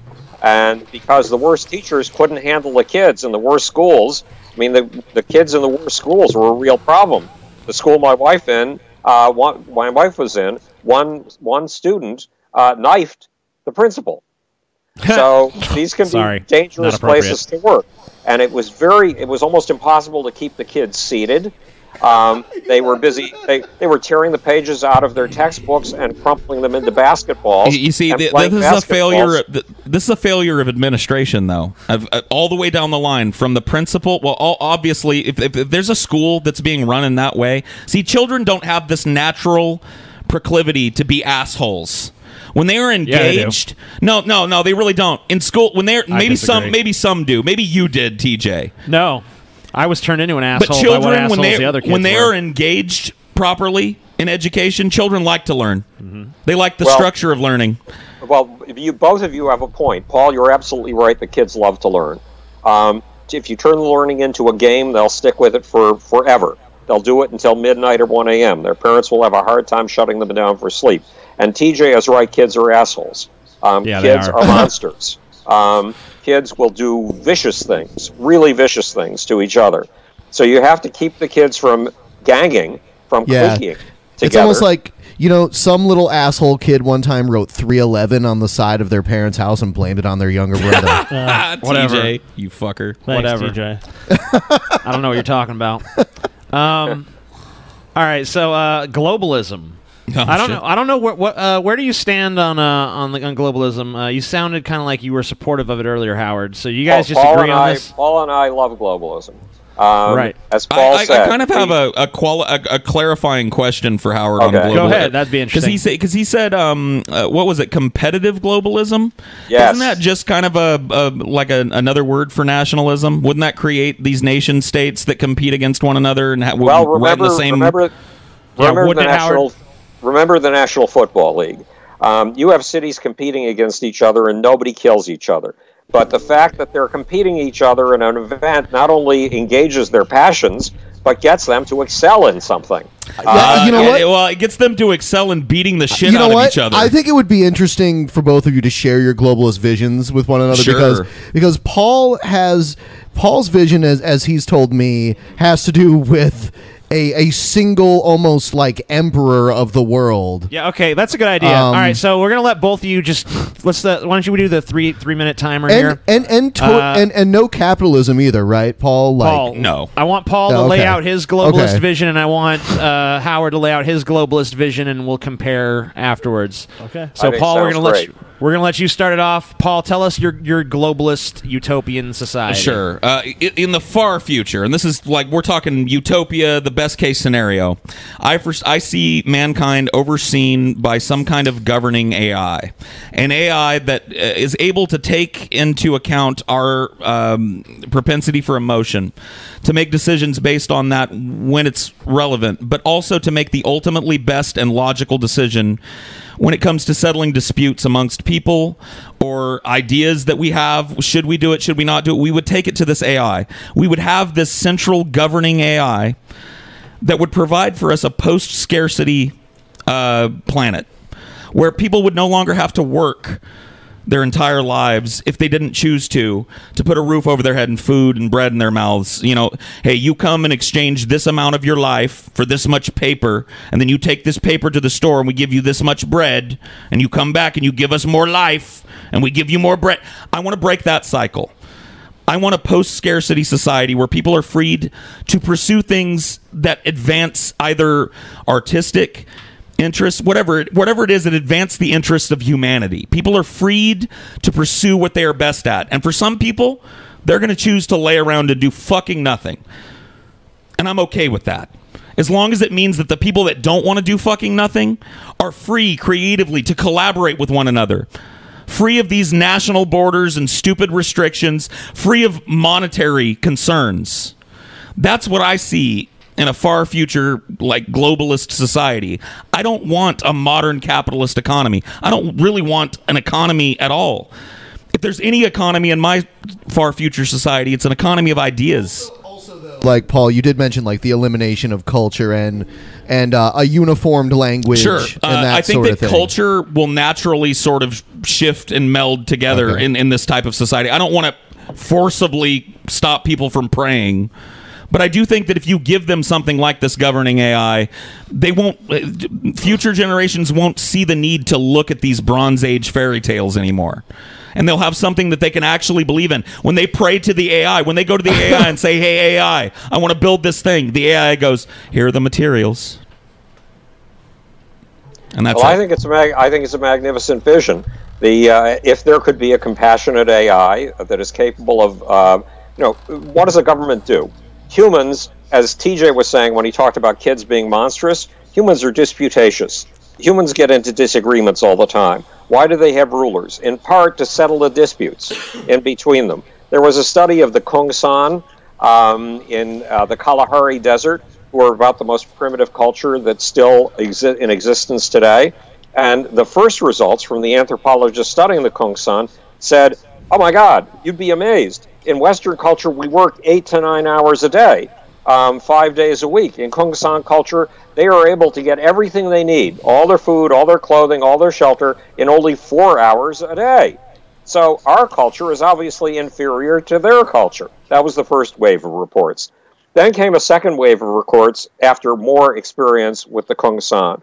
It turned out that, yes, they got their food, their shelter, and their clothing together in 4 hours a day, but then they spent at least another 4 hours settling disputes, what we would call lawyering. So they did have an 8-hour day, just like we do, or something beyond that. But a lot of the work was brain work and settling disputes because we are a nasty species, because we are bullies toward each other. So I want your economy. I want what you portrayed. But we can't have a post-scarcity economy without an economy, because an economy is what turns out the goods that allow us to dream, that allow us to think. And we can't throw away the discipline of being able to get together with fellow human beings in a structure that has a momentum of its own, that is able to turn our ideas into reality. Remember, Werner von Braun, one of the kids who grew up on Jules Verne's From Earth to the Moon, and on the works of Oberth and Tsiolkovsky, the guy in Russia and the guy in Germany who dreamed about rockets, he was part of a rocket club. And in his youth, he made rockets about the round, as big a round as your forearm. And that's all he was able to make. And then a person took over an existing deep structure in Germany called the government. Ein Reich, he called it. And he wanted to make war. He wanted to conquer England. He wanted, in fact, to punish London for not joining him in his alliance. So he gave Werner von Braun a whole lot of money. And with that whole lot of money, Werner von Braun was able to build the V-2 rocket, the rocket that became the basis for our space program. So you need structures like governments that bring humans together in productive enterprises. You need to use them for good and not for evil. Hitler used it. Howard, your time is up. Paul, do you have anything to say back? It's you said we need to have. How do you feel about the singularity? That's kind of where I go with it, because this idea that you need you think that us pursuing a technological singularity is a ridiculous human pursuit. Oh no, I think our pursuing it is something we must do at all costs. But you think its existence isn't? Its existence is silly. The fact is, we've gone through so many singularities in just the last 5,000 years that it's absolutely ridiculous. 9,000 to 10,000 years ago or 11,000 years ago, we invented the city. That changed the nature of human beings dramatically. Within the city, we self-invented the subculture. Sure. We invented privacy when we made the first brick. Just a brick, a piece of mud, which is a substance that can kill you. Putting it together in a rectangle. Paul, if you'd been the guy who'd come up with that idea and you had come to TJ would have said you were absolutely crazy. There's no such thing as a rectangle in this cosmos. And if you did make a rectangle out of mud, what could you do with it? And your answer would have been, well, if I get 6 million of them together, I can make a garden apartment complex. And TJ would have said, 6 million of them? We're a tribe of 150 people. How the fuck do you think we're ever going to make 6 million of these things? And what makes you think that we can build something you're calling a garden apartment? There's never been such a thing on planet Earth. We've gone through these singularities over and over again, and yet we humans deceive ourselves into believing that we have this constant, static human nature. That when we engage with Plato by reading his Republic, we imagine that he's like us. No, he did not have cell phones. He did not have laptops. Sure. He did not have the internet. He did not have most of the things we take for granted as a necessary part of our daily lives. We've been through so many singularities, it's ridiculous. And yet, that kind of guidance system that keeps us convinced that we're the same humans we were 2,500 years ago deceives us. I totally agree with that. But I do think that... What do you think about the profound acceleration in technology? Me being 36, going on 37 years old now, the first computer I ever worked on was a Commodore 64. Oh, good. And now I have a computer that I carry in my pocket that I take for granted that is infinitely more powerful than that ever was. And that was a big, heavy computer, and that's just in one lifetime. Right. Exactly, because I don't have many more years to go. Well, I just mean like I just mean it hasn't even been that 37 long, years. you know. So if we keep our foot on the gas pedal, technologically speaking, we're going to have things in a couple of lifetimes from now that are indistinguishable from magic. Right. So Howard, well, what do you think about how everything that we fat have Paul right is, now dude? is indistinguishable from magic. All the yeah, technologies on a that we longer just cited are indistinguishable from magic. Sure. The existence of Google, so that a kid can summon all of the world's information on submarines at the age of 3 and 4, that's fucking magic. But that's kids sorcery. don't look at it that way. Kids these days, and having worked with kids in technology, it was my job. They look at it as a resource that's always there. They just expect it. Kids are not wowed anymore. You talked earlier about how kids are growing up in front of these tablets. Right. They don't give a fuck. They're not like, wow, man, cool. They're just like, oh, this. Flip, internet, everything's that's at my... That's the way the cycle works. In The Genius of the Beast, a radical revision of capitalism, it basically says that each generation builds a stair step above the stair step that they were given. They stand on the stair step their parents gave them in order to build the next stair step up. And their children then stand on that stair step. What does that really mean? It means that first things are novelties, and we pursue them with glee, and we're envious of the rich because they're the only ones who seem to have them in the very beginning. But even before then, things start as fantasies. Then they start as rarities. Then they become novelties for the general public. And then they become commodities. And what's a commodity? It's something you take for granted. It's the next stair step up, and you are standing on it. Why? Because you're reaching for the next level of fantasy. You're reaching for the next level of inconceivable, but just conceivable reality. And that's a multi-generational process. We in the West fail to understand the value of multi-generational processes. I'm not going to make this a new section, but I kind of wanted to hear your guys' thoughts on transhumanism, since we're talking about technology in the future here. Sure. Like the idea of if they can build a better heart than the one that's already in my body, like what's to stop me from using that heart, or from replacing limbs, or from augmenting my own brain? Sure. In some way. Well, What do you think about the Absolutely. technological augmentation of human beings? Howard, go ahead. I think it's fantastic. And Me too. I get really pissed off when groups of moralists organize themselves in science, because those fucking groups of moralists are trying to put a slip knot around our neck and choke our technologies. There is no value to what they are doing. Look, every technology that's ever invented has had a dark side and a light side. There's an old Bloomism. You can use a hammer to build a house, or you can use a hammer to kill. Now, in fact, the Spartans outlawed most of the tools for building houses and restricted you to a certain primitive base of tools. Should we be doing the same? No, the Spartans are dead and gone a long time ago. The people who influenced us, our culture, were not the Spartans. They were the Athenians who let anything happen.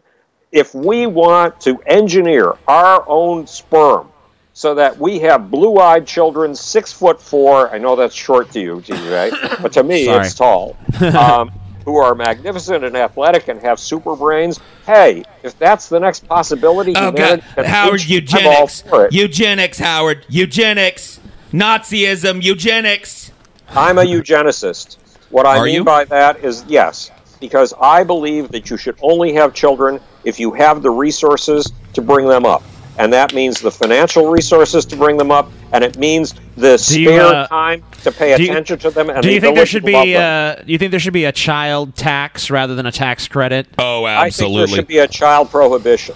I think that you should not. He goes one step further. Dude, Howard and I, this is just going to be Howard and I sucking each other's dicks, because I haven't disagreed with a single syllable of this. Yeah. I mean, I want you, if you're a 17 or 16 or 15-year-old girl and you have no capacity to raise a child, I want you to get an abortion right now. Absolutely. Amen. Look, dude, anybody that wants to have a child should be allowed to, given their willingness to submit themselves to an education program on how to raise a child, to submit themselves to psychological screening and an economic screening to see if they have the resources to provide that child with a baseline good life. And if Well, they're and not a lot willing to of do people- that, you don't just to go. You don't get to just go fuck and drag a consciousness out of the ether into all of this and not take care of it. I We agree don't with you need any more totally. of that. And we are going to be told that we are racist because a disproportionate amount of black people are having children without Well, they're having always the going to say it's capacity. racist no matter what. Well, fuck they 'em. can say it's racist Yeah. all they want. I want black people, white people, Asian people, brown people, and every other fucking racial sub-tribe of the human race to stop doing it.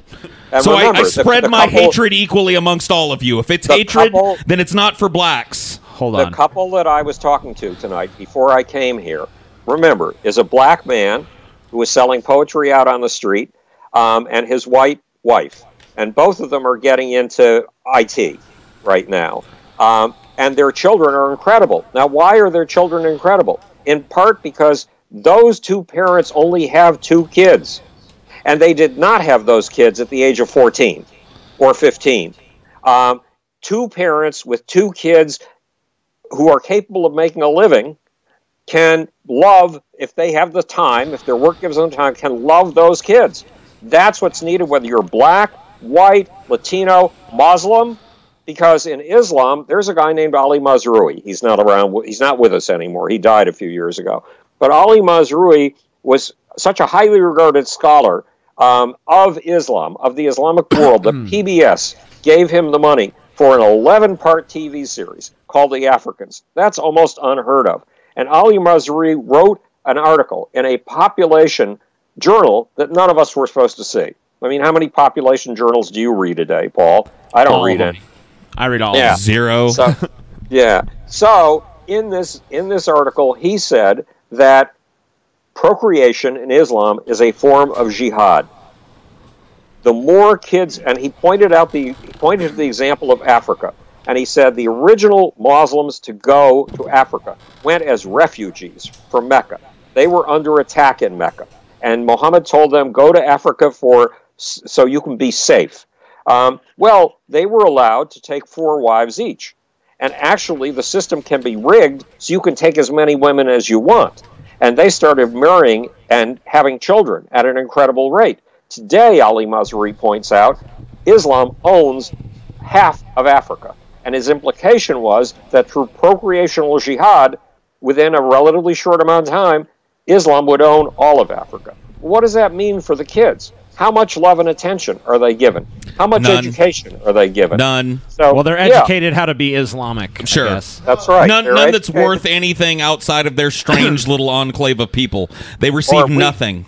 Or we love death more than you love life, is the saying. Yeah. In other words, Wonderful. The greatest thing that I, as a Muslim child, can do is aspire to go into battle killing infidels and dying in the course of killing infidels, because that's an express ticket to paradise and to my 72 virgins, which, by the way, are not mythic. They exist. They're, sound like the Klingons. With Africa, it really compounds vastly. They have really high birth rates. They have very weak institutions and governments. So it's kind of like you have a like a lot of these populations are kind of just listless. There's like famine, there's drought. There's not really much for them to do. I mean, not all parts of Africa, obviously, but a large portion of it.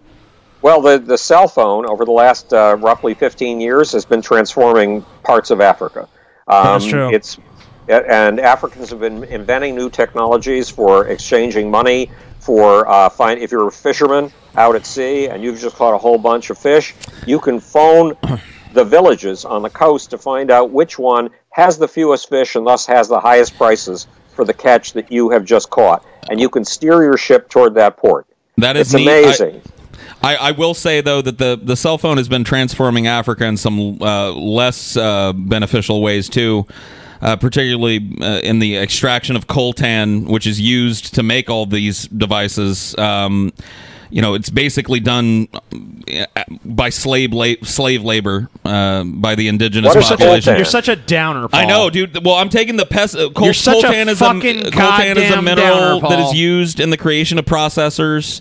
It's not replaceable, and there are huge stockpiles of it under Africa that are subject to extraction, in countries that have absolutely no labor laws.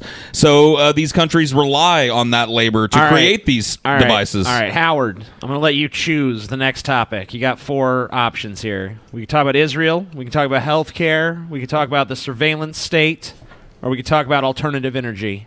Well, why don't we go into Israel, because that is the most hot button topic and is going to get the most people mad, and I'll be lucky if I get out of here without being hung or drawn and quartered. Okay. But my position, remember, I'm Jewish, I'm an atheist, and I'm a Zionist. A Zionist. I'm not allowed to say that, right? I mean, isn't that like admitting you're a Nazi? No, it's not like admitting you're a Nazi. The Jewish people have been in the state of Israel, or land of Israel, including the West, what is now called the West Bank, illegitimately. It really is called Judea and Samaria. We've been in that territory for 3,200 years. That's 3 times as long as the French have been in France and the Germans have been in Germany. And yet they claim that they own that land. 3 times as long. If you care about imperialism, if you think imperialism is a bad idea, if you think colonialism is a sin and a splotch on the escutcheon of humanity, the Jews have been victimized by more imperialists than any other people on the face of planet Earth. First the Syrians, then the Babylonians, then the Romans, then the Muslims. Is that territory Muslim territory? No, we've had a continuous presence in that territory for 3,200 years. They are imperialist, colonialist invaders, and if you think imperialist and colonialist invaders should get the hell out, they should get the hell out. Paul. I have a kind of a different view. I'm an atheist, and I'm not a Zionist. I'm not an anythingist, really, other than an atheist. Maybe a pessimist. Pessimist. Oh, yeah, I would say a pessimist. But I don't understand why we can't look at the current situation there and find a way for these 2 people to share this patch of land that, quite frankly, isn't worth much in the global scheme of things. I know it's worth a lot in terms of religious significance to both sides, and we have to be honest about that, Howard. But it's not worth equal amounts to both sides religiously. Sure, I agree. The major what Mecca is to Islam, Jerusalem is to the Jews. Sure.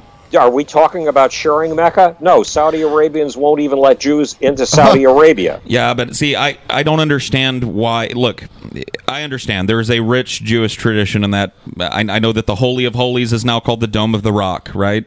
Right. And it is a mosque. Which I think is obscene. I think it's absolutely obscene. It's a mosque where purportedly Muhammad ascended to heaven. Right. Okay.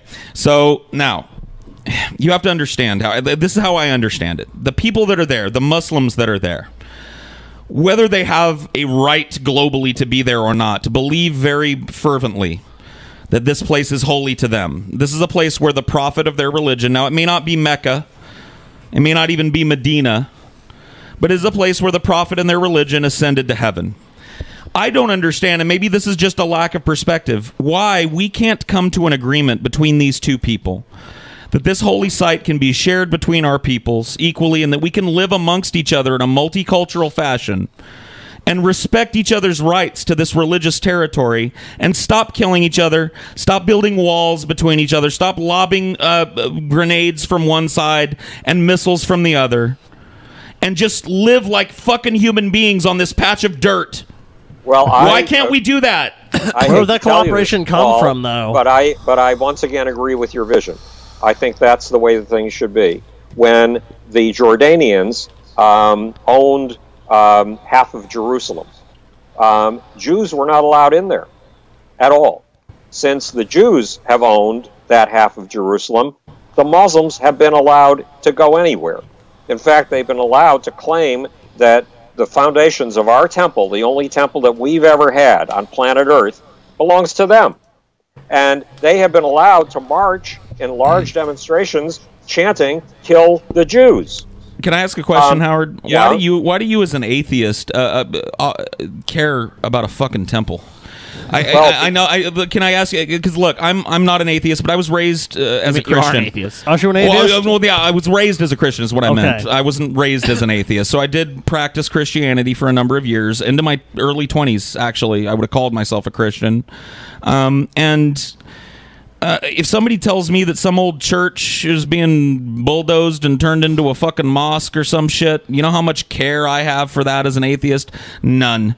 So why does this temple, for you as an atheist, because you realize the significance that the Jewish people that live there and the Jews typically that advocate for that, it's a religious significance. It's the Holy of Holies, right? It's the Temple on the Mount.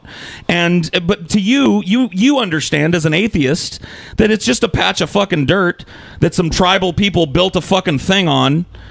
You know, why does it have such a stark and grave significance to you? Because this is a tribal planet. You've pointed that out. You're absolutely right. My tribe has been the go-to tribe for scapegoating for 2,200 years. The year I was born, 1943, something began called the Holocaust.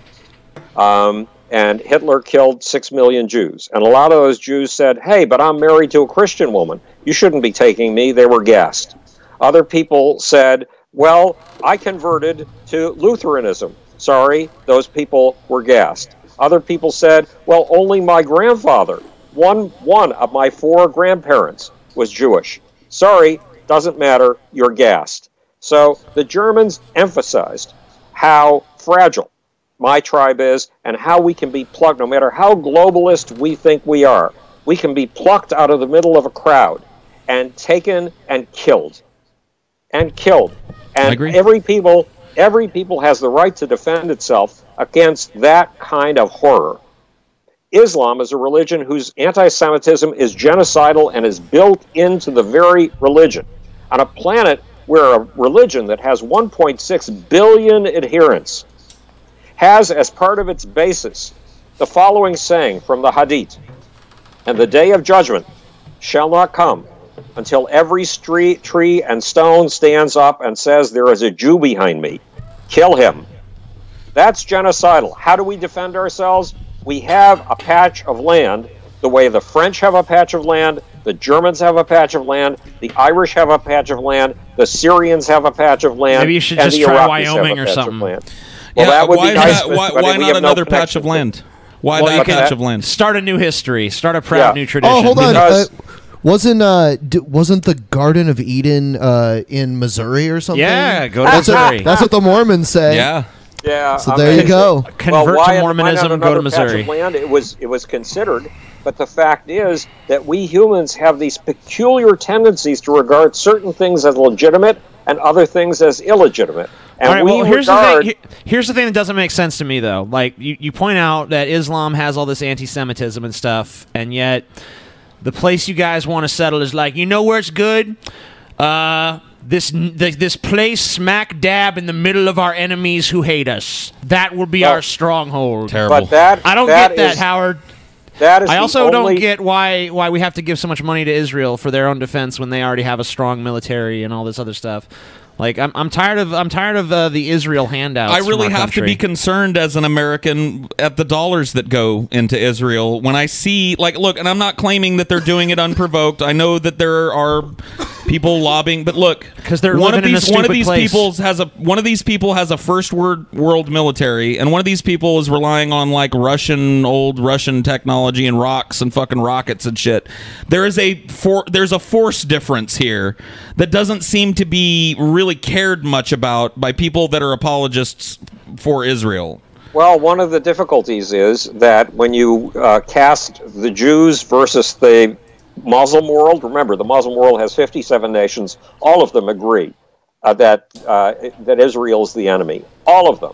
1.8 billion people. Do you know how many Jews there are in the world? Fewer than the population of one Islamic city, Cairo. One Islamic city in a world that has 57 Islamic nations and approximately 150 major cities of that size. If you pit the Jews against the Muslims, the Jews are outnumbered something like 180 to 1. Right. 180 so why to 1. Why live in the Muslim world, though, is my point. Why? Because we're stuck with it. That's all. That's what we got when we came out of Egypt. Why? Why, though? Why? Because they could all leave. Like, you could just say, all right, take your land. We're all moving somewhere better. Bye. Well, half of the Irish population did that. They left Ireland and they came to the United States. But could they claim the United States was Ireland? No. No. But they claimed the United States was Irish. No. They just made it a little worse, and we gave them St. Patrick's Day, and they're fine. Well, eventually they've given us a lot of positive stuff. But oh yeah. They turned out. The Irish people have a lot to be proud for. Not all of them are. They turned me out, so they Not can be all. proud. They can be proud of that, Not if all. nothing else. They cranked so out a poll. we don't have what human beings regard as a right to any other piece of land, because humans measure if your parents, grandparents, going back 17 generations have lived in France, you have a right to France. All right, Howard. Howard, I have a question for you. Go ahead. And Paul, you can answer it too. Sure. This one's just like a softball for Howard, because this is his favorite kind of bullshit. What historical event, Howard? And maybe it'll be hard for you to choose, but you got to choose one. What historical event most fascinates you, and what lesson do you derive from it? The event that most fascinates me is Adolf Hitler, his torchlight parades, and the Holocaust. The torchlight parades fascinate me the most because I am fascinated by personal ecstatic experiences that make you feel like you've been taken out of yourself and lifted into something higher than yourself, and how those personal experiences coordinate, how they synchronize, so that they bring a crowd together as a mass, a superorganism that can then be used for good or evil. Hitler used it for evil, but he was a master at rousing these ecstatic feelings of Ein Reich, ein Volk, ein Führer. I am a part of one state. I am a part of one government. I am a part of one people, a people that has deep, deep roots in this land. That's what he was telling the Germans. And I am best represented by one leader and one leader only. People watched. It was 10 o'clock at night.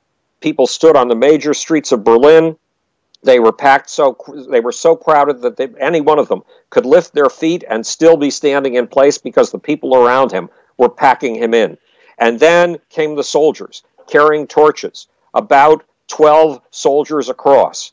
And the sight of those soldiers marching, goose-stepping, in total synchrony, with those torches in their hands, lighting the night, made people feel that they were exalted as part of something so much bigger than themselves that it finally gave a meaning to their little, tiny, meaningless, painful lives.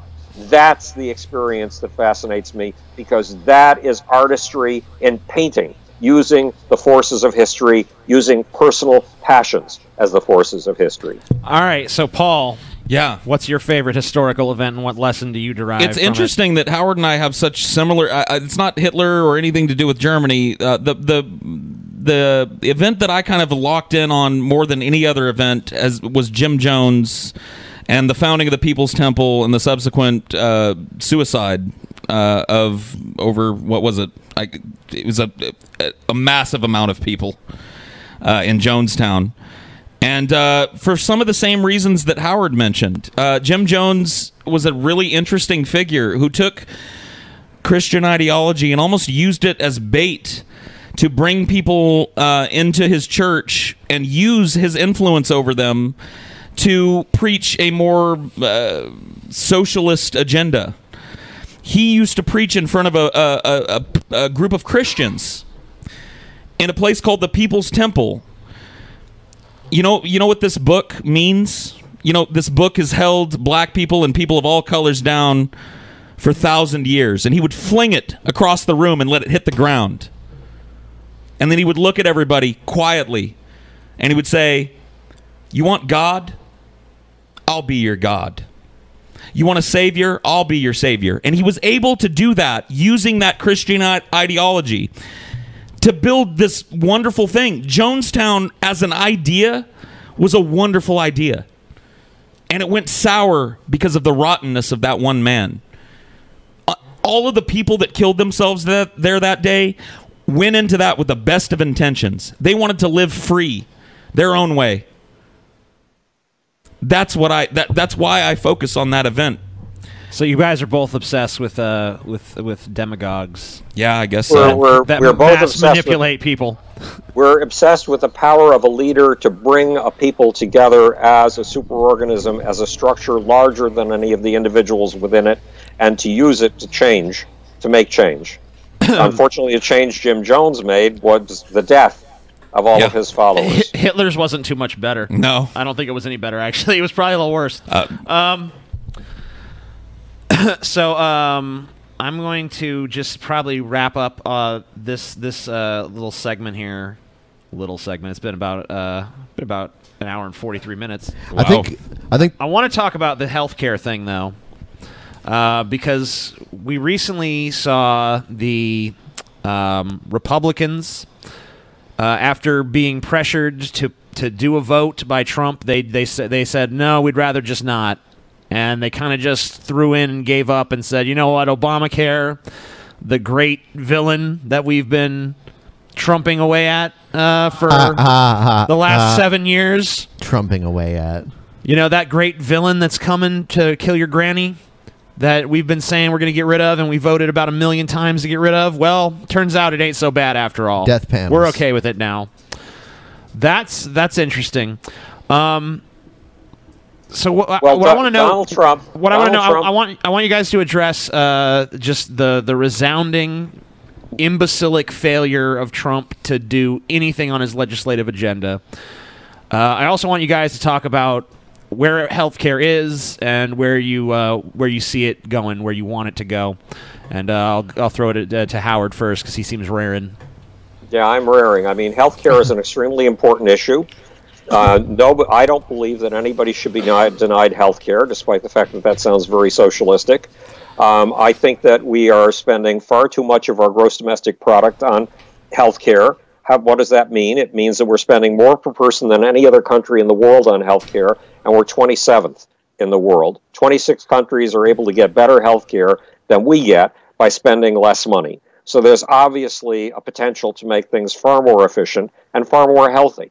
And with the cell phones we keep talking about and personal apps that can keep track of your weight, that can keep track of your blood pressure, that can put it all on a common chart and help you handle your own medical condition, we're about to unleash the brain power of motivated patients. And that's an incredible brain power. But we need a health system that's not locked in the Middle Ages. And right now the health system is locked in a guild system that is antique. It's left over from the 1300s.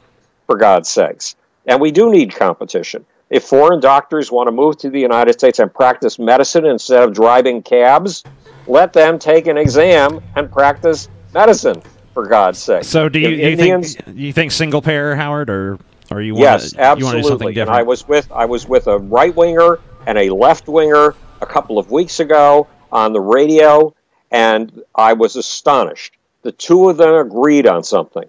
They agreed on a single-payer healthcare plan. Awesome. Paul, do you have anything different than that to say? You know, a lot. I tend to talk a lot in anecdotes, Howard. You may have noticed that, and I've been derided for that for a while. But it's just kind of how I was raised. I'm a storyteller first and foremost, and I kind of talk from like experience. And my experience with the healthcare system has been profoundly poor. And, you know, I've seen members of my family denied care that could have eased their suffering in their final moments because of a monetary decision, not because of an empathetic humanitarian outpouring. Like, in the last moments of a person's life, we should take care of that person, and we can't establish that yet. We're not even there yet. See, you talk loftily about all these things that are about to happen. And really on the ground, people are dying in horrible, tragic ways. And unnecessarily tragic. And a lot of it has to do with money, capitalism, and greed. And I don't know how we could have a system outside of the competition of capitalism. I'm not a smart enough man to have the answer to that. But I do know that when a person's life is on the line, it should not be a motherfucking business decision whether that person lives or dies. Well, I agree with you wholeheartedly. I think it's very important to have a compassionate system. And I'll tell you with an anecdote from my own experience. I was in bed for 15 years with an illness in the beginning nobody could diagnose. And finally, when I got a doctor who would make a house call because I couldn't leave my bedroom, the doctor, most important thing the doctor did for me had nothing to do with his expertise in chronic fatigue syndrome, which turned out to be my illness. Hang on a second, I've got a cinder in my throat. The most important thing that he did for me was he took a piece of paper, he wrote down an email address, and said, this is another one of my patients. She's in Texas. She has the problem you have. You should get in touch with her.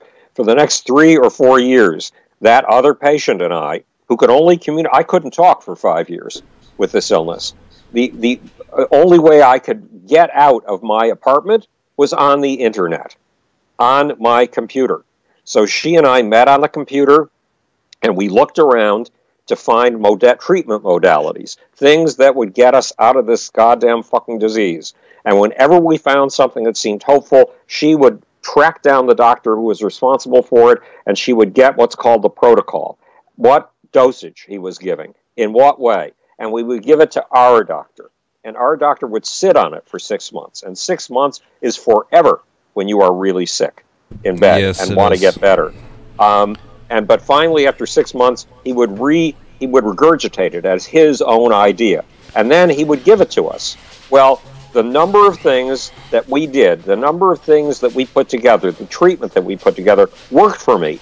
I was in bed for 15 years. This morning, I did 699 push-ups. I'm 73 fucking years old, and I did 699 push-ups after being confined to a bed for 15 years. What I'm talking about here is once you harness patient power, once you let patients work together on a common problem, you've added a huge amount of brain power to the medical system. If you allow people to interface with their doctors not through visits solely, but through internet, through email, and an occasional phone call, you bring down the cost of medical care tremendously. Because a patient needs a doctor to say, go this way, not that way. And sometimes the doctor is going to be wrong, and only the patient will know it. My doctor, the one I make house calls to, about a year ago, said, oh my God, the B12 in your system is at a toxic level. You have to stop it. Well, B12 and 1.5 millimeters of B12 per day intramuscularly is a necessary part of what got me well. I stopped doing the B12. I started having all kinds of health problems. I stopped paying attention to my doctor. You need to empower patients. You need to take advantage of them. You need to take advantage of new technologies. Capitalism is not a bad thing, but remember, a hammer can be used to kill or a hammer can be used to build a house. All right, so Howard, how many push-ups could TJ do? Is a good question. Zero. TJ has a lot more to push up than I do. Yeah, that's true. Shit! The chat is highly skeptical of your push-up claim, Howard. I'm a tiny little flea compared to TJ. Well, but TJ. There's a film being made about my life. It's being made by Brick TV, which is this prestigious arts organization here in Brooklyn. And they came in at 7:30 in the morning. I wake up at 8, so that they would be here when I wake up at 8 and could film me doing my push-ups. Now, I was fighting all these health problems that came from the doctor's recommendation of getting rid of B12, and I was only able to do 300 push-ups that day, half of what I normally do. But at least they are there, recorded on whatever they use. That's impressive. Well, that's okay. I mean, 300 is still... 300 that at least shows you're in the ballpark 300 more than you, of doing TJ. that. So. 300 more than you. All right, so apparently Howard is saying there's footage of him doing 300 push-ups. That's dope. That's pretty impressive. We'll see if that manifests. Yeah. Howard, I have two people here, Paul and Ben here, who are big fans of the Morton Downey Jr. show. Oh God! Have you seen my appearance on that show? Yeah. Yes. Apparently, when watching through some old episodes, Ben here noticed that you were in an old episode of that. Oh so, yes. They were both hoping you might want to talk about that for a second. Just tell us maybe that how that came about and what it was like. That was a scary episode. It was. I had started writing my book, The Lucifer Principle. And I couldn't get a publisher to take it. I had 43 turndowns over the course of 4 years. So Patty was it titling or content problems? It was. I don't know what it was. I really don't know. I think it's a terrific book, but I'm prejudiced. At any rate, Patty Agcroft was editing Omni magazine, and Patty said, why don't I take a chapter from your book and publish it? The chapter was called The Importance of Hugging. And in that chapter, it showed you how gruesomely violent Western culture, English culture in particular, was in 1650. And it showed you how gruesomely violent Islamic culture is now. And it traced it to kids who get hugged when they're small tend to be peaceful. Kids who are raised in a cold, harsh, disciplinary environment tend to be cold and harsh. Big surprise, right? Sure. And it pointed out that according to Muslim sociologists, there is coldness and harshness in the Muslim family. It is a built-in to the Muslim family. So when the article came out, the American Arab Anti-Discrimination Committee threw 4 days of sit-down strikes against me in the lobby of Omni magazine. And then they had a small misfortune. A plane went down, a Pan Am plane, over Lockerbie, Scotland. And it was brought down by, guess what? Islamic terrorists, Islamic violence. And they were embarrassed, and they had to melt away. But this came to the attention of the Morton Downey show, and even though I was sick, they said, we want you on. And they put together an appearance with me versus 7 imams. Now, Jeez. one thing you know as a performer is that you get your strength from the audience. And if the audience has been organized by 7 imams who have 7 congregations of followers against you, not a soul in the audience welcomes what you say, you shrivel inwardly. You lose your inspiration. So I cast around frantically, find somebody who could make sure that at least half the audience was in my favor. So I'd have somebody out there who was supporting what I had to say. And I found a Jewish group that was associated with Likud, which is a right-wing party in Israel. Mm-hmm. So I've been a left-winger all my life. I thought they were monsters. But they actually found people and packed them in those seats so I would have some support. And I did the appearance. You've seen the appearance. And when it was over, they had a little man sitting on stage with me who was not an imam. He was in a business suit. And as we were leaving and the cameras were off, he said, don't you realize we're where you were in 1650? Just give us another 350 years and we'll catch up with you. In a nuclear era where the torture that Allah wants perpetrated against the unbelievers can be done with the very tool that Allah calls for in the Quran, the fire that burns stones and bones. What more accurate description of a nuclear fire can you have? We don't have 350 years. I'm sorry. Islam has got to catch up to the rest of the world, and it has to do it now. Sure. Yeah, that actually wasn't even the episode that we found though. Yeah, it was a music industry must have been appearance. The episode with me. Oh, yes. In 1981, one of my clients, Styx, Dennis DeYoung is brilliant. He's really amazing. He's not only a terrific singer and a terrific songwriter, he's a visionary.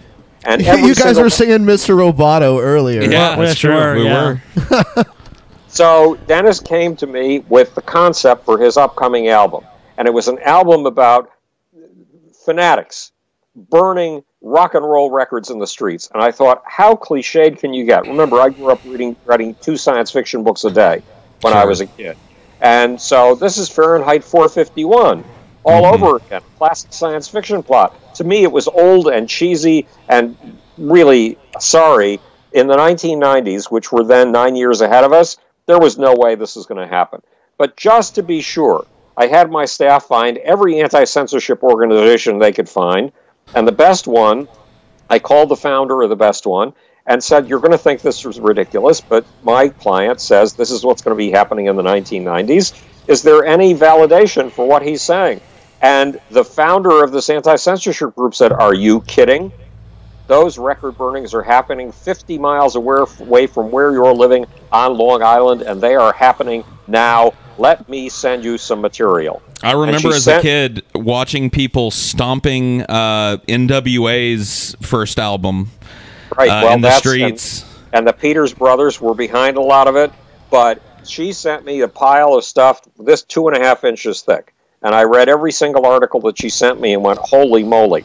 I exist only because of freedom of speech. The only thing that functions on me is my tongue, my ability to shape words in the English language. You take that away from me, you've just killed me.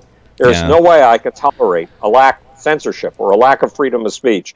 So I got together with two friends, David Krebs, who managed Aerosmith, Ted Nugent, AC/DC, and Bob Guccione Jr., who had founded a new magazine called Spin. Two people I really love. And I said, we've got to do something about this. So over lunch, we formed a group called Music in Action. They contributed some money. I contributed the time. And I fought a group called the Parents Music Resource Center, which was put together by Tipper Gore, Al Gore's wife. Yeah. Yes, Al Gore. Fuck her. Yeah. Oh, and Jesus, Tipper. Susan Baker's husband was Secretary of State, Secretary of the Treasury, and the head of the president's staff. He just rotated through all the real important positions in government. And basically... Oh, I'm sorry. Go ahead, Howard. Well, basically, these women, because it wasn't just two of them, they had 6 of them altogether, all senators' wives. These women had the capacity to take the 6 big companies that dominated the record industry and put them out of business. Why? Because they all relied on FCC licenses for their radio stations and their television stations. And a point had already been made with RKO, which is a big radio and television and film corporation. The government had withdrawn their FCC licenses, and overnight the company utterly collapsed. So these women had power over the music industry. Sure. And at one point, these women sent a secret letter to the 6 heads of the 6 big companies saying, this Howard Bloom guy is very inconvenient for us, and we would appreciate it if you would get rid of him from our industry, from your industry.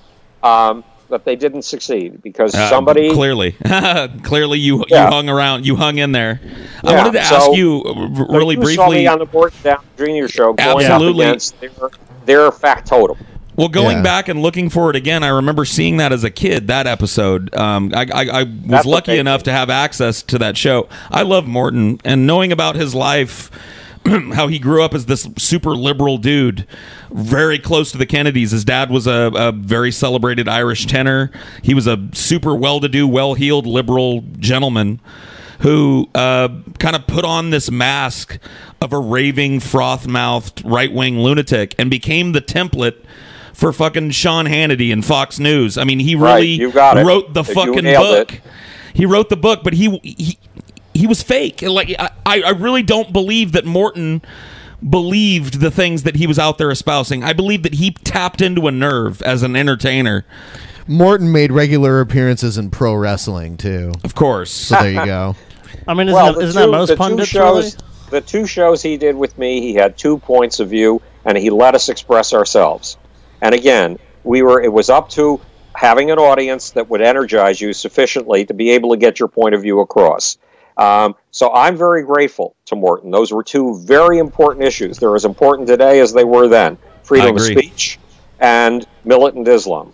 So it's pretty awesome. He was ahead of his time. I feel like those are both actually issues that are still very, very much discussed today. I loved his loudmouth segment where he would allow the audience to come up to the podium and yell incoherent babble at I'm dead serious. I love the way that he would put these stodgy experts, Ron Paul was the victim of this. He would put these stodgy experts in front of this New Jersey crowd and allow them to just I think we need more of that. I think we need more. I want to see politicians subjected to that kind of scrutiny. Get them in the hot seat and let these people that live in these towns say whatever the fuck they want to these people. Well, I'm with you, and it brings us back to the insidious crime against liberty that is being perpetrated by these asshole Republicans right now who insist on a witch hunt to find the leakers, when in fact it's only through the leakers that you and I know the things that we need to know to make informed decisions and thus have a democracy. Agreed. There needs to be a whistleblower protection clause written into the fucking Constitution, if you want my opinion. I agree with you. It's time for an amendment on protection for whistleblowers who reveal government information that is publicly relevant. All right, we're going to be saying goodbye to Howard in a second, so I think I'm just going to yield the floor to him to see if there's anything he desperately needs to say before we move on. No, I'm with Paul on the fact that we need more debates of this kind. We need more exposure for the key issues. We Americans have a right to know. That is profound. Stop over-secreting everything. Stop hiding everything, and stop calling unhiding things a crime, because unhiding, revealing things, that is the meat and gravy of democracy. Rock on, I agree. dude. Well, hey, Howard, I wanted to say thank you. It was an honor to get a chance to chat with you, and I hope we get the opportunity to do this in the future. Well, I would enjoy it, Paul. I enjoyed had a really it good time. I had a really we great time. We agree about an awful lot of things, but again, it's the creativity comes in when we disagree. That's true. Where we spoke.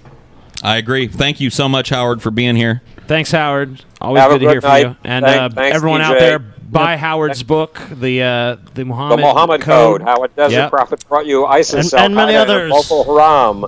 And Yes, my personal favorite is actually the Lucifer Principle. Awesome. I'm going to borrow that from you, TJ, if that's okay. What's that? I want to read the Lucifer You should. Principle. You definitely You should. definitely Paul. should. I'm going to read it. I would recommend that book to anyone. All right. All Done these deal. books are available on Amazon.com. Check them out. Buy them it out. through our link so we make money too. Thank you, Howard. We all win. Thank you, Everybody Howard. wins. Okay, Bye, I Howard. look forward to seeing you again soon. Have a great night. You You too. too. Peace, Bye. dude. All right. All right, so are we going inimitable to take a Howard short Bloom. break? We'll take a or- quick break We're and we'll- 2/3 of the way through. Yeah, we're going to Absolutely. take a small break, and then we will be back with some Videos. crazy people and some news. Some news and some crazy. Yeah, motherfucker. Just give us 10 minutes. Thanks, guys. Later. 10 minutes, a.k.a. 15 minutes TJ time. TJ's time You're is garbage, slightly TJ. Shut up, slower than TJ. everyone else's. Don't say whatever. You know it's true. Shut Okay. up, TJ. Yep.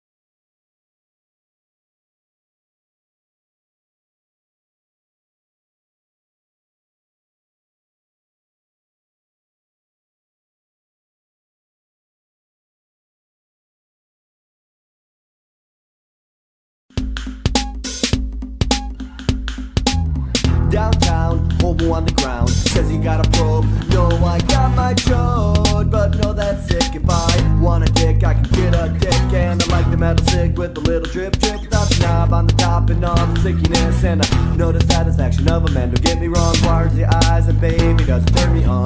Like when a man tries to beat me, take off my hobo clothes and then he tries to beat me. Cock in the mouth, put in the mouth, suck to out, make scream out. Then I'll be the hobo unit friends. Talk about standing in the street, getting bent over a vent. Looking forward to the probing experience. Get the lube, dude, use it for the back in action. Stick it in and watch the hobo's ass contraction. Hobo, hobo, hobo, hobo, hobo. Anal, anal, anal, anal, anal, probing. Probing, probing, probing, probing, probing. Hobo, anal, probing. Chillin' at home, watching the tube, sorting a boner for the feeling of the hobos in the vicinity of the boat. Feeling good, looking out the window, looking down the alley for a dirty old hobo. Yeah, I like the anal probe and shoving like the dirty dozen. Says the ladies in the dress, babies, mama's dad's cousin. Make me feel like a hobo, tie me down for anal probe and tossing over with blood running out my ass. You think it's funny? Take a look, you fucking bust you in the nuts like you're my lover. Fucking dirty hobo dick, it's also like the sucker drip. Think twice about your trip, the hobo probe with confidence. Building up the mean or something, moment quite your truck. Fucking hobo, hobo, hobo, hobo, hobo, anal, anal, anal, anal, anal, probing, probing, probing, probing, probing, probing, hobo, anal, probing. Fuck that, I ain't no tool, bitch. I'm a hobo with two motherfucking fists and feel that rim shot, big cock in your mouth, fuck, thinking master the anal probe. Greasy, greasy, greasy, greasy, grease it up. Stick it, stick it, stick it, stick it in.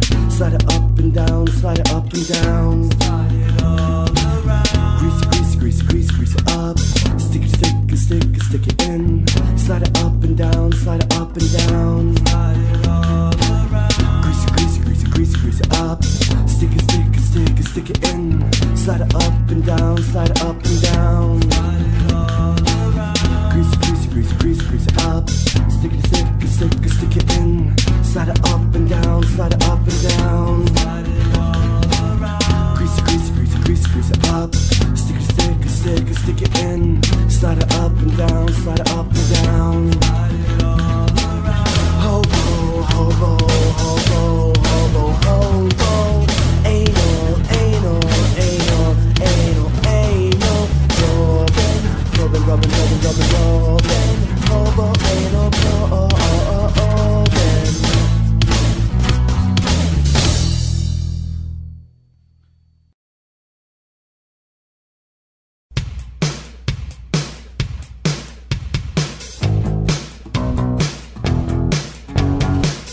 Tell me how to eat it right. How to take the flavor. All night with my peaches and cream. On my body I dream of some girl.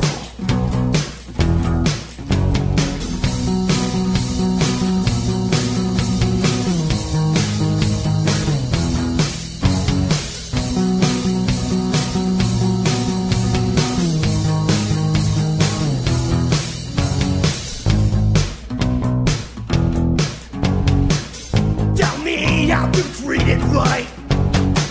I lick your pussy all night, and I am policing dreams with my face in your cream, with details to come. When I believe, and I believe, when your pussy, in your pussy, and I believe, and I believe, your pussy clean. I believe clean. Tell me that you'll be my girl. Tell me that you'll be my world. Tell me that you'll be that slut in my dreams that I want you to be. Tell me that you'll suck my dick. Tell me that you'll lick, lick, lick. Tell me that you'll rock my cock like a whore and never stop. Never stop. Never stop.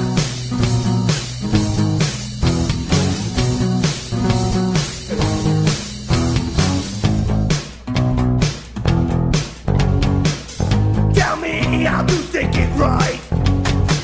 How to poke you in the pokey and feel tight. With my dick clean from your mouth servicing. Let's go, girl. And I believe, when your pussy, in your pussy. And I will scream, when your pussy, in your pussy. Tell me that you'll be my girl. Tell me that you'll be my world. Tell me that you'll be that slut in my dreams that I want you to be. Tell me that you'll suck my dick. Tell me that you'll lick, lick, lick. Tell me that you'll rock my cock like a whore and never stop. Never stop. Never stop.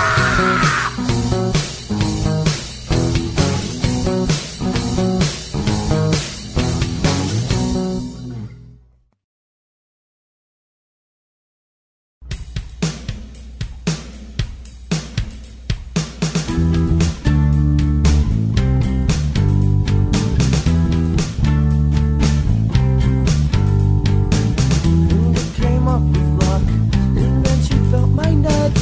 She said she was as hard as me, and then I was confused with that comment. I reached and grabbed her tits.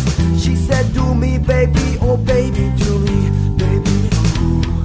Then she said, let me tie you to the bed. And I agreed happily. I was getting a piece.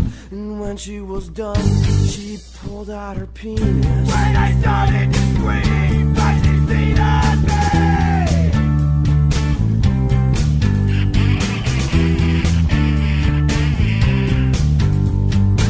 She shit on my chest and rubbed my dick with it.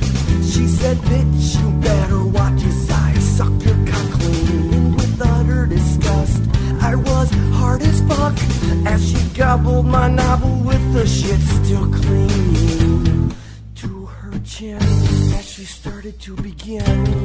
Eat my shit off my dick! And she started to moan like she was getting boned. She was a man, just a shit in bed.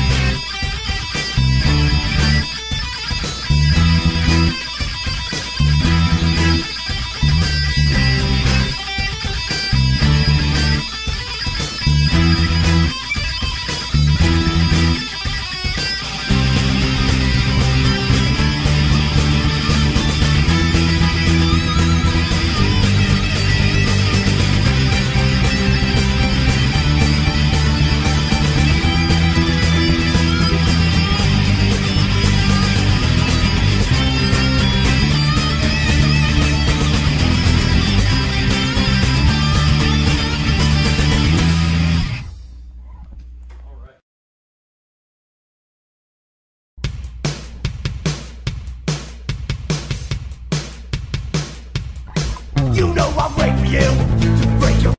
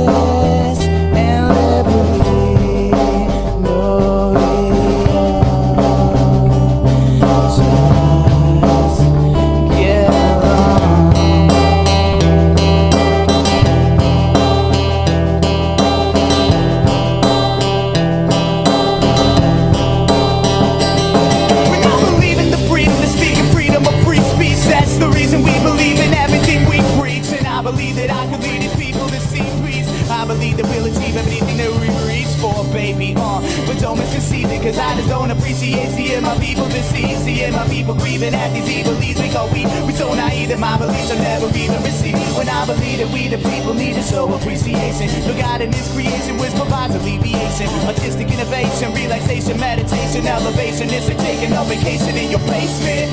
We run past the cuts that come too far, but ain't that America? Ain't that America? Where we don't belong, but ain't that America? Ain't that America? Yeah. How many patriots will find it alarming that we have been harming and starving our armies, that we have been sending our men to defend our offenses against the defenseless again? I'm offended, but yo, it's not about pride. I just think it's about time that we took it outside, surrounding outline Capitol Hill and Capitol Hill. It looks like Amityville. What's happened will kill as if it was Hamburger Hill, till everybody screaming like the rabbit cavities fill. You had to be real, you need to think of how you would feel if you were in our brass attack and saw your family get killed. The tragedy's real, we're broken now, we have to rebuild. No matter how many innocent people have to be killed, no matter how much innocent blood that we happen to spill, we have to rebuild, we have to rebuild, and we will. We will take it too far, but ain't that America? Ain't that America? We'll force where we don't belong, but ain't that America?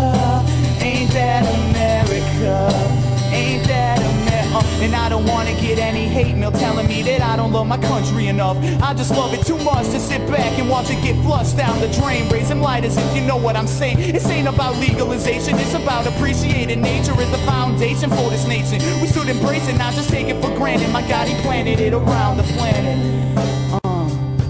Yeah, some people find me to be unpatriotic, but then again, some people think that weed's a narcotic. Yo, what strikes me is I find it slightly ironic. When antibiotics are more habit forming than bodies. They pop so many pills that it almost looks robotic. It's beyond addictive, aspirin is almost hypnotic. Without it, every single thing would turn chaotic. We'd all be psychotic, we'd fried and erotic. But back to the plot, oh my God, I forgot it. I thought I was robbing it out, I should probably stop it. I got it on top it, the plot and the chronic. I'm honestly honest, so I think I got it, because without it, it would just not be. It's just me, these weekends and these three things. So trust me when I say we're liberty. We let that red, white, and blue light over fields of green. We will take it too far, but ain't that America? Ain't that America? And we'll force where we don't belong, but ain't that America? Ain't that America? Ain't that America? Ain't that America? Oh, jam it, jam it.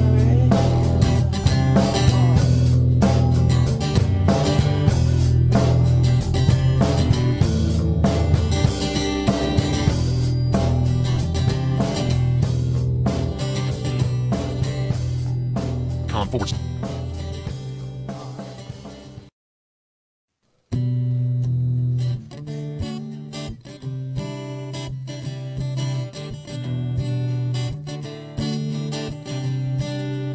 February 6, 2006 is when my heart got fixed. February 6, 2006 is when my heart got fixed.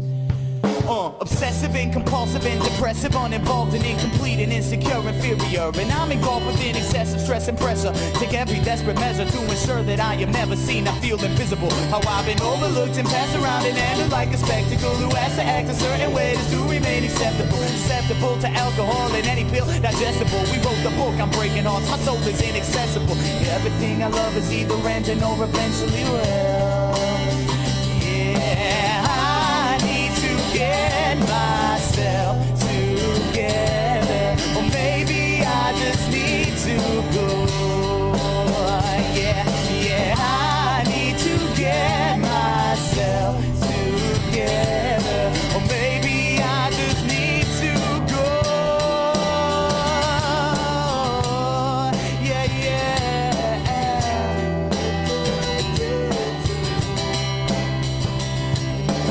Victimized by the crimes you committed, captivated, you just have to admit it, 'cause everything turns back around, but you can.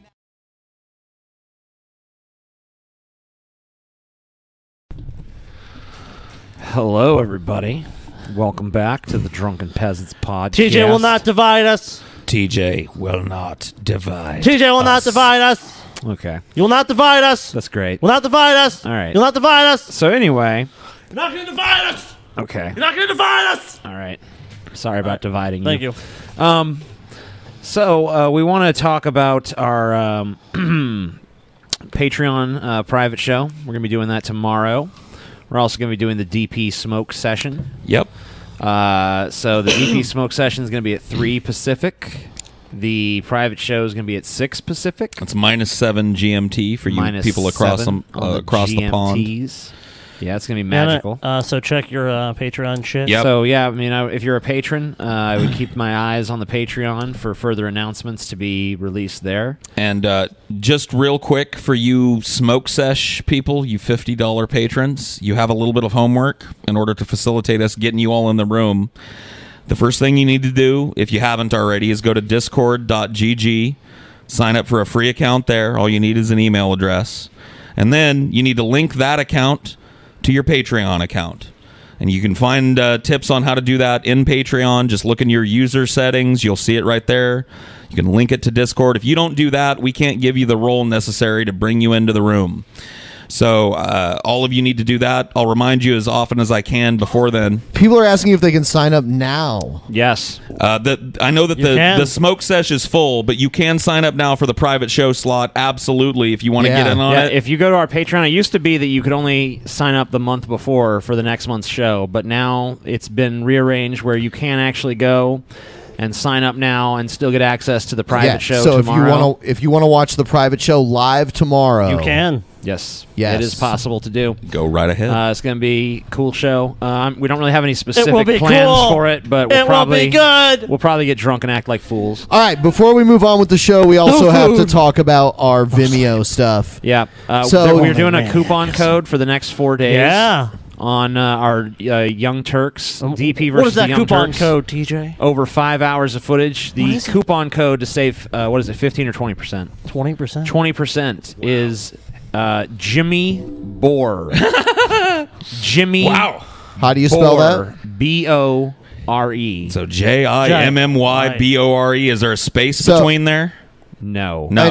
Yeah, there's a link in the description. If you don't see it now, refresh the page. It's there. Dope. Also, we have our Drunken Peasants back catalog available. $10 monthly gets you 3 days and 11 hours of content as of right now. It's grown over time. It will continue to grow. Yeah. We've already added 3 new videos to it so far, and Paul and I have a video project that we're going to start adding. Do you want to talk a little bit about that? Yeah, do you want to give them a little teaser of it, dude? Going to be. Do you want to give them a little teaser, Ben? There's going to be only available. Only available on DP on demand. We're going to release some exclusive stuff. Ben is going to whip my fat, flabby ass into shape We're going to do a weekly check-in. I think TJ has said he might even try and do this with us. He did say that. But I'm in it to win it, man. I'm in it for the long haul. So it's going to include, like, if you're into this type of shit, shirtless pictures of Paul. Wow. Where you get to see my man titties and my belly. Paul, and every week we're going to go to the gym. Well, we're going to shoot some content. I think the best trailer for that is for you to just take your shirt off right now, Paul. Dude, you know what, Paul? No. Let them see. DP on demand only. Let's bring out on the DSLR, Paul. Only on demand do you get to see these man titties. Yeah, Paul, we want to see them. Oh, yeah. They're going to be nice and clear. I'm going to get you a 4K camera, Paul. Let's get a 4K camera. I'm down. Let's do it. Let's All do right. it, man. Cool. So look forward to that in the near future being added as exclusive content to DP on demand, right? Yeah. Yep, that's true. So pretty cool shit. So there's just some of that. This is some bullshit announcements, and now, without further ado, 2 hours and 23 minutes into this episode, we'll watch some videos. Yeah. Cool. So when you burn it down, Anderson, what are you left with? What are you left with, Anderson? Love a puking dog. Against wolves. They're laughing at us, at our stupidity. TJ, TJ, are you with me? Pokemon Golden Pole. Dope. You better well learn to love it. I love that intro. Wow. God damn it, We I will, love that Alex. intro. We will. It's grown on me tremendously. My favorite part is the TJ. Have you learned to love Me it, too. Paul? Yeah. Paul, have TJ, you are learned to you love with it? me? TJ, Look are at you him. with me? TJ's There is like a significant delay. You know, like a 5 What's wrong second with you, delay Paul? or so. TJ's Turn autistic, the staring fucking at the frogs, floor. gay. TJ's all like staring at the floor, Fucking like gay. You're a gay frog, Ben. You don't even realize it. I am. Yes, I'm a gay. You're frog. a gay frog. Gay frog. I tweet at Alex Jones sometimes, and he never tweets back. He's a prick. I don't know why. Come on, Alex. Don't Come say on, that. We love TJ. you, Alex. We He love already you. fucked us getting Kevin Smith on. Be Don't- nice to us, Alex. Yeah, Alex is a great gentleman, a great Texan, and a great American. I fucked you getting Kevin Smith on? No, TJ did. TJ did, dude. Because he was like, even though your fucking movies suck, I'd love to have you on my show. What an asshole. Kevin was like, TJ. fuck you, basically, politely.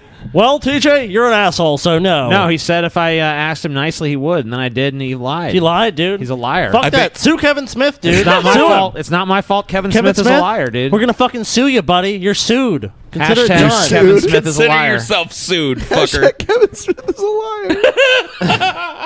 Fucking lying, He Kevin said Smith. if I asked nice, he'd He's come on. terrible. I asked nice, he didn't come on. He's a liar. Well, you know what? Let's be Well- honest. Kevin Smith's last few movies have been dog shit. Yeah, they I don't have know. been. I don't know what I mean, crack like, he you know, smoked. Kevin Whatever. Smith attacked my family. He did.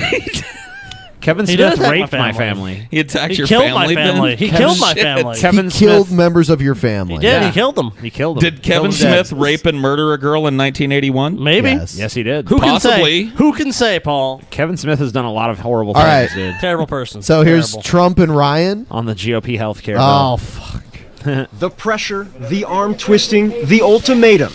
They have all I would repeal Obamacare on day one. Day wrong one. short. I will Wrong. not sugarcoat this. This is a disappointing day for us. Doing. Dude, he looks like a fucking Muppet.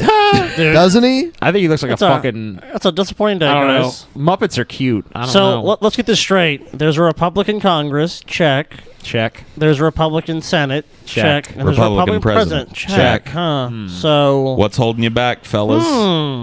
What's the problem, guys? I thought it was so easy. We're just going to get rid of this disastrous health care Are some of you plan. starting to It's a think about disaster. all those constituents back Obamacare- home that you're about to yank But coverage Paul, from? don't you remember Obamacare's gone, and then everything's going to be great? Yeah, that's right. Apparently, it's not quite gone yet. Huh? Big not gonna be things great, I is guess. hard. All of us, myself included, we will need time to reflect on how we got to this moment, what we could have done to do it better. House Speaker Paul. Let me help you out. Maybe I'll let Scotty help you out. Maybe you've actually had a fucking plan. You guys had 7 years to go. This sucks. This sucks. This sucks. And then it was like, okay, you guys have won. So what are you gonna do now? And it's like, Was it the CBO report that killed this fucking thing? Yes. I think it was lack of actually having a fucking plan, dude. This is like their plan seemed like some hastily thrown together bullshit. Like we're gonna offer tax credits or something. And it's I'll give you a thing if you do a what have I thing. got in my pocket right now? You Every know? month you get 2 Tylenol in Okay, the mail. and calling it a healthcare plan.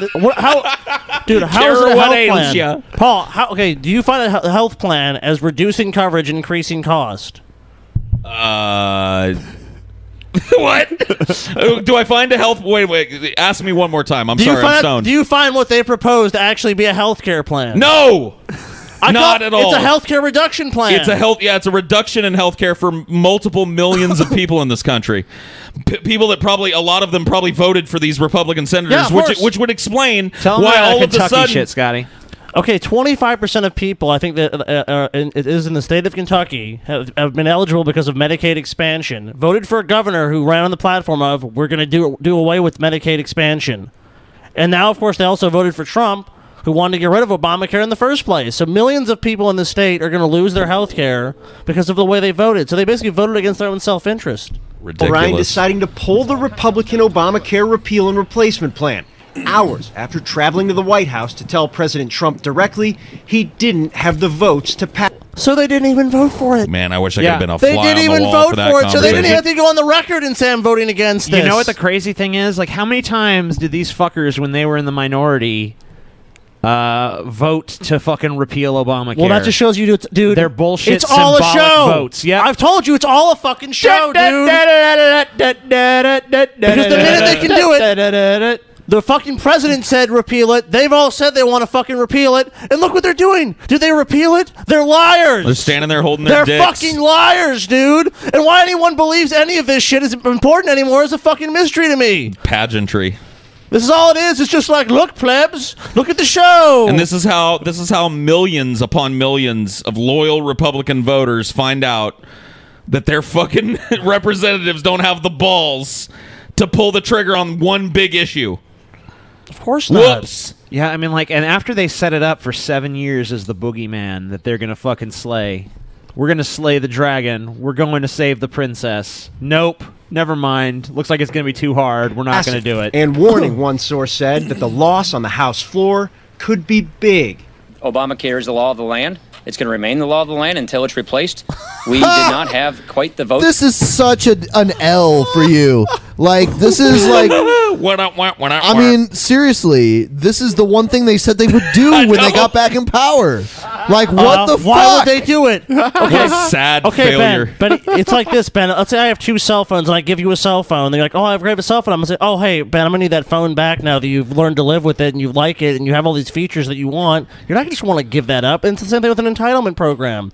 You've added millions of people to insurance, and these people can all vote. So if you take them that away from them, like, oh, sorry, grandma's lost her insurance. You know what's going to happen? Grandma's going to die from lack of health care. You know what the media is going to go in?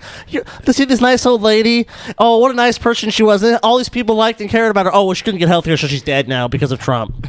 It's not a comparable issue, really, but it just goes with, presidential promises. Like, Guantanamo still exists, and that was Obama's, thing he said he was going to do right away. Nuclear disarmament. That he never did. That was another thing. Yeah, Obama was like, we're going to scale back our nuclear arsenal. Never happened. Oh, whoops.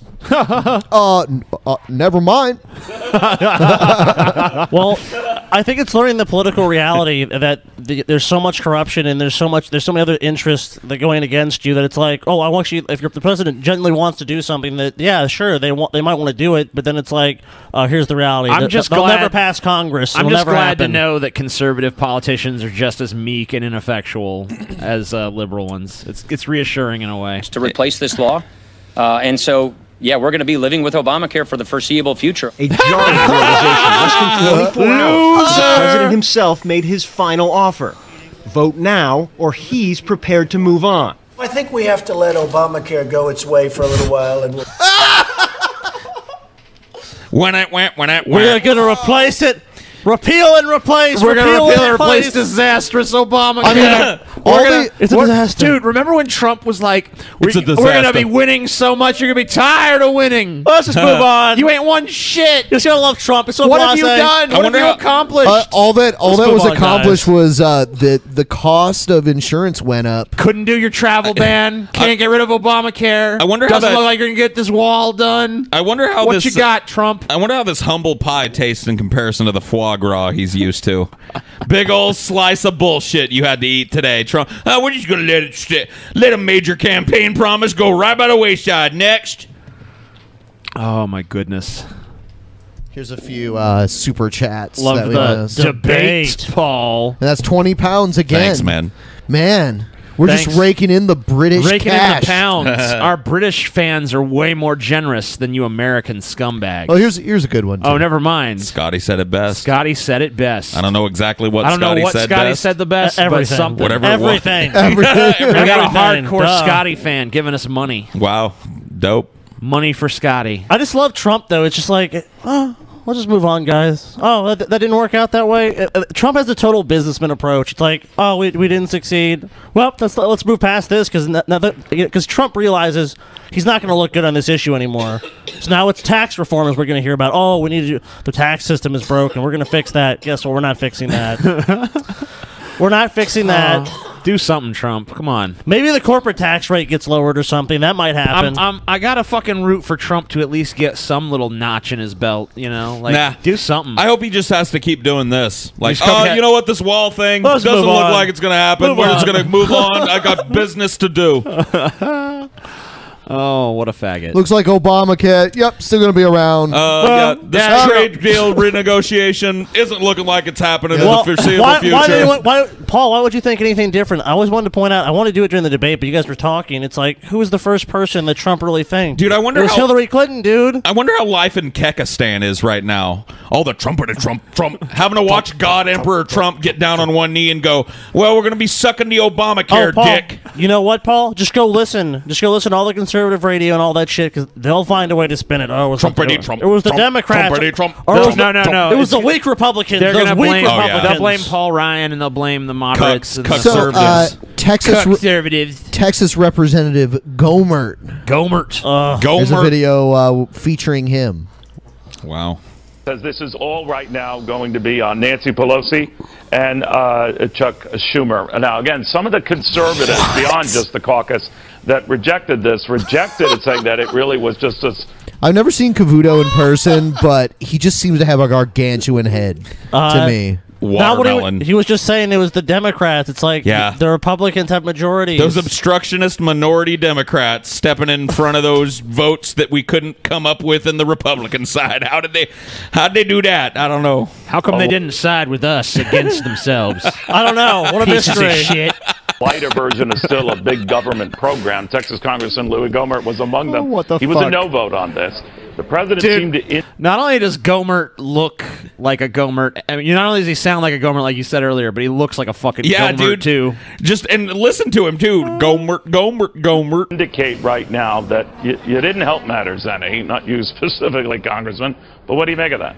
Those are the eyes of a broken fucking man, dude. Those are the eyes of a man who has looked straight into the fucking gaping, fiery anus of Satan himself. I imagine don't know what's Louie, going on there. I imagine Louie would have a similar expression if he walked in on his wife with like 3 black dudes jerking off onto her face. Yeah, except you have a boner. Well, it's a treat to get to follow listening to him, because I hope that you had to see the kind of leap. Dude, what does Gohmert's dick look like? Gross. Like a Gohmert, What dude. is Gohmert even fucking saying? Every time we watch him on the show, every time we watch this dude, I'm just like the whole time like, huh? Are those words? All right, let's give him a chance. Leader that he's become is the kind of leader I've seen him be for the last 3 days. I mean, he's been absolutely phenomenal. I know that, but what about? She's been phenomenal. What? A representative of Kekistan left a super chat. Oh, they for did? it. Oh, did they? Yeah. Answering my question, Kekistan is doing great. Ryan Care failed just as planned. Oh, that's it's 4D chess. Dude, it's all part of the fucking madman plan. did it again. The madman did it again. Yeah, dude. He failed. He wanted to fail. To win. Sometimes you gotta fail to win, dude. You and your role of whether you guys all ruined part this of for the the party. plan. That's what people are going to start saying now. What do you say? Well, if this had gone to a vote, you would have seen probably about an equal number of What kind of 4D chess Tuesday move is Group this? and HFC guys that didn't I'm vote gonna look for like a it. total That's what you fucking would have seen. capitulating piece of shit on live Yeah. TV. But that's gonna position me to completely fucking win down the road. Like, how does this translate to a win? This is winning. I want to No, hear dude. how You're it works. You're just tired you'll of winning. See, you don't have to hear how it works, Paul. You'll see how it You've works. already won, Paul. What are you talking about? Obamacare, he went literally from Obamacare is a flaming pile of garbage. We're going to repeal it on day one, too. You know what? This Obamacare thing, we're just going to move on. It ain't happening. In the vote. So some thought that it might be better if he pulled the bill so they could just blame the House Freedom Caucus when they had, when you have the chair of appropriations saying he's looked at it, this is not a blah, good blah, bill. blah, blah, blah. Bullshit, Is bullshit, he looking bullshit. like platinum blonder to anybody? Is that just I think the it's lighting? just the lighting in the room. The lighting, Okay. dude. I think it's just the light. Look how he's a little oversaturated, especially up in that hair. Oh, area. someone else from the chat has an opinion that is the opposite of the other person. Trump is not the arbiter of change. He's an establishment huckster who conned millions of idiots into thinking he's the right-wing Bernie Sanders. Hey, retards, you're being had. Nah, it's 4D chess, dude. 4D chess. He's all eating, part of Trump's master I wish plan. I could believe dude. you, He's sitting at the I trough wish I at could his believe desk, you. Look, eating mouthfuls of his own shit right now. this but is like the moment in the chess game where he lets you capture the queen, but you don't know that you've exactly. just positioned it's a queen yourself trap. To lose the king, Yeah. dude. Oh. It's a queen trap. You know what? He's eating a bunch of shit today, but It's when a his trap. body processes that shit, it's gonna shit out nuggets of gold, dude. You just Ronnie watch. Frelinghuysen is just, he's the ultimate congressman. He's been very studious his whole time here. You know what that was about? everybody Wasn't it keeps about saying whatever this is not a concessions good were? bill. Wasn't it about a lot of concessions made to conservatives, ticked off moderates, concessions made to moderates, ticked off conservatives? I guess I ask this now, Congressman, because presumably you move forward on tax reform. You have Speaker Ryan saying that it could be tough. You have Kevin Brady saying, full speed ahead. Where are you in this, Well, and whether think- this telegraphs trouble for that? Well, with the tax reform bill, there has been a lot more involvement. Yes, we had listening sessions, but then we were given a bill and we went, wait, this isn't what we talked about, but we're going to push it through. And there was so much wisdom in what President Trump said about this. The bill that is Mama always said. Yeah, what the life fuck? is like a box of chocolate. What the fuck? Never know what you're gonna get. Basically, now Obamacare is a distant dream, and now tax reform is going to be difficult, guys. If they started fading in the Forrest Gump music behind this interview, I would fucking die. Na na na na na na na na na na na. A fucking feather floated by Louie. Die. That'd be the best shit, dude. And then Forrest Gump became a senator. It's like, what the fuck is going on? He's the ultimate senator. If you've been looking Is at Gohmert Trump, a new Pokemon? Mr. Trump sure does know what needs to be done in every situation. And here's some just money. Thanks for money. Thanks for the money. Just Jorge. money's cool too. Money. Notice how I didn't call you George like TJ would have. Yeah. Jorge. Yeah. It's nice to meet you. His Thank you name for is your money. actually- in law right Actually now pronounced is George. totally owned by the Democrats. And this bill was going to be a problem. More federal government, more federal control is not the answer. And the president, if I were him, he gave it an incredible try. He gave it an incredible try. Do or do not. There is no try. Mama used to say that sometimes all you can do is try. Na na na na na na na na na. Fucking Louie Gohmert, man. We're gonna get tired of winning, you guys. All they can do is try. Tired of winning. Trump gave it a hell of a shot, but it just can't be done, y'all. You know, Mama always told me that sometimes you have to break a promise. Well, you know what? Like, you guys, even when you knew you had no ran on chance, it. even when you knew you had They no ran on chance, it, dude. Even when you knew you had no chance, you kept trying to do it. But now that you have majorities, now it's just like, yeah, well, first try didn't work. We give up. Oops. We actually didn't have our own plan. Sorry. On a bill that was really, like you said, there were some problems here. And if you were following people that were falling away for the Tuesday group, there was What were the nothing problems? being... What were the problems? Oh, God. Look at his face. No, but what were the fucking problems, dude? Look at Neil Cavuto. You know what the problems were? All the problems that were laid out in the CBO report, in that the fact that, oh, wow, it's actually going to not really save that much money, and oh, wow, a lot of people are going to lose this program they've come to depend on, and oh, wow, a bunch of people are pissed off about it, now suddenly defending it, so now it's unpopular to get rid of it, so now you guys need an excuse not to get rid of it. Yep. because it turns out that once people realize what Obamacare actually was, like they should have known this, because all of the individual provisions, with the exception of the insurance mandate, tested well, like pulled well, extremely well with people. So when people found out, like, oh, well, Obamacare actually means you don't get this anymore, and you don't get this anymore, and you don't get this anymore. Yeah, kids are off your insurance, and it's like, ooh, well, America's like, you know what? On second thought, fuck that. Don't really want that. This is just hilarious to me. I'm sorry. This is not 4D chess. No, I do love watching these fucking idiots eat This crow. is 1D checkers. Yep, it really is. King me.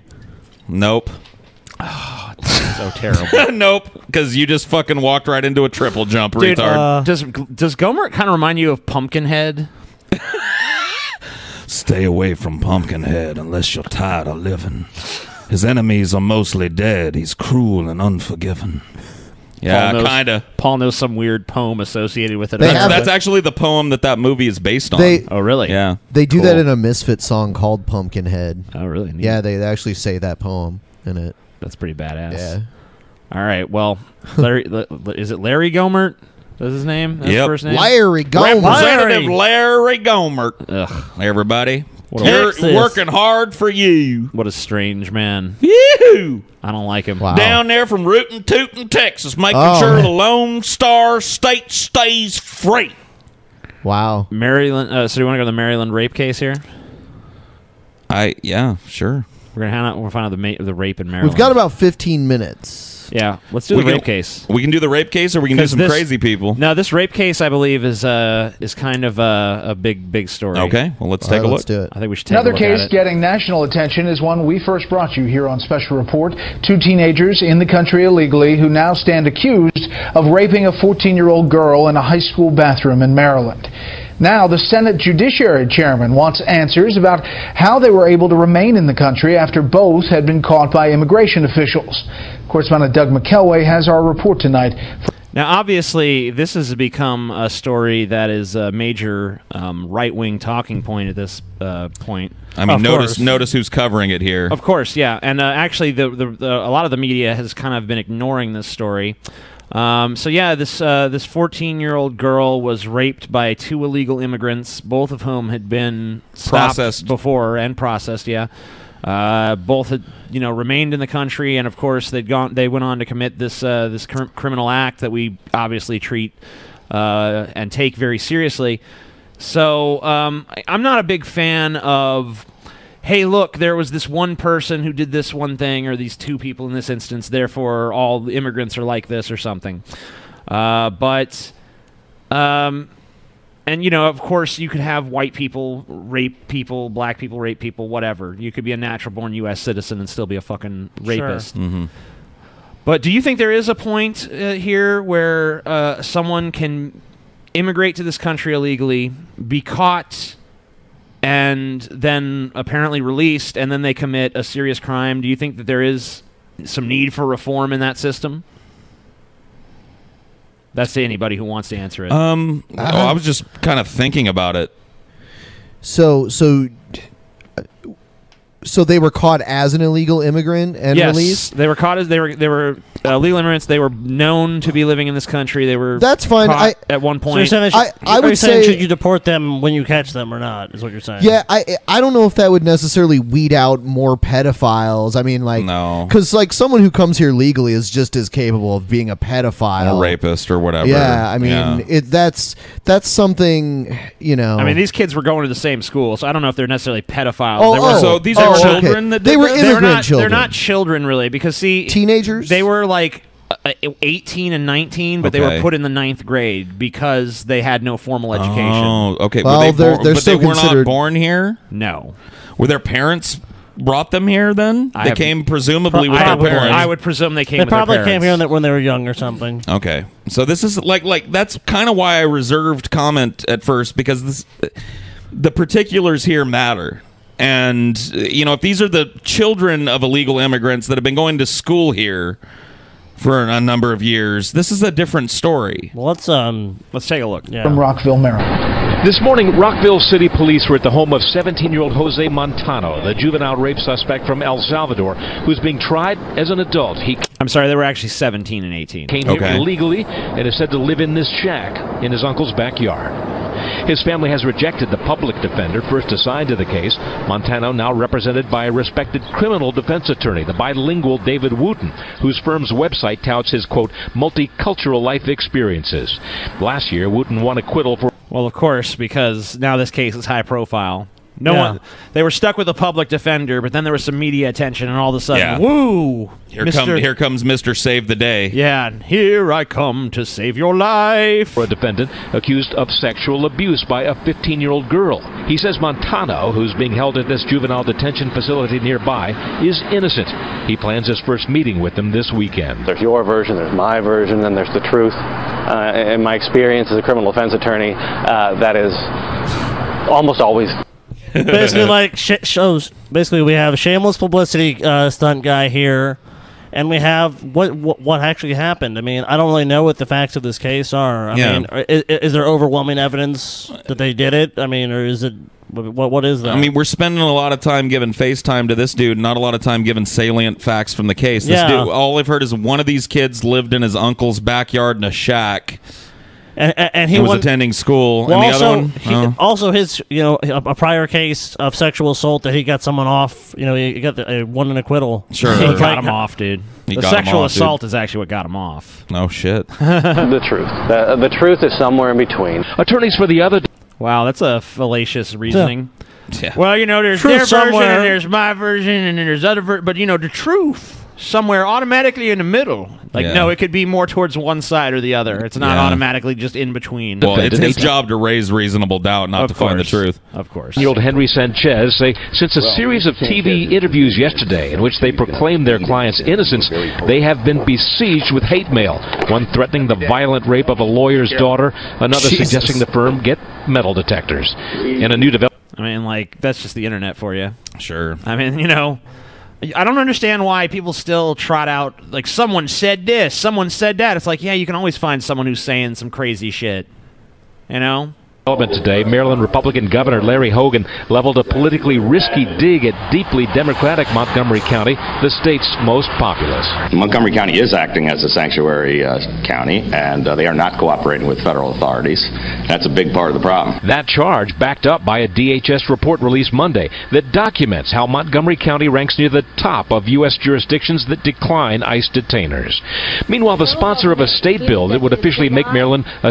So I guess the argument here is that if this place was not a sanctuary city, then this crime wouldn't have happened. I don't. Who can say that? It's hard to know. I think that's kind of a silly assertion to make. And, I mean, these could have easily been boys that were born here. I mean, it's not. I guess that would be relevant if only illegal immigrants were perpetrating these crimes. Then yes, you would see a spike in rapes and shit. But that isn't bearing up. I would say though, if they were found to be illegal, they probably should have followed the law when it came to that. One of them is a minor. I don't think it prevents. Well, I mean, that's also a different story, too. And they're both in school. He's not being tried as a minor, though. So why are they even in school if they're illegal? Look, you know how many kids in the area that I worked in are illegal aliens that are being given an American education? A profound number of them. Uh-huh.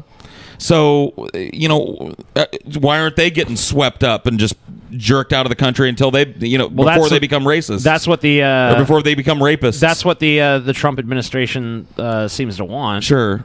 So that's their plan is get all these Mexicans who are here illegally out of here. I just don't think it directly links to this sort of crime, though. They weren't just inherently evil because they were illegal immigrants. No. You know what I mean? Well, I think it's also the kind of the perception too. It's like people think about the country of Mexico as like this is a very rapists. Well, no, it's a very crime-ridden place. There's a lot of poverty. There's a lot of stuff. So those people automatically are just like that. They're like that element of that country. But it's like maybe they're trying to escape that in that country. Most of them are. That's that. Well, yeah, they're economic migrants generally. They said they were from El Salvador. Is it even more depressed there? Oh yeah, El Salvador. That's Central America. It's terrible there. That's what terrible conditions. That's what I thought. sanctuary state is blaming what happened at Rockville High School on American culture. Unfortunately, in this country, we suffer from a rape culture. What? Oh, God. Here we Rape go. culture. Rape culture. Unfortunately, in this Rape country, culture. I already knew it. The minute Have you guys started ever talking, thought about this the is rape fact that culture. rape culture is like a form of rape apologism?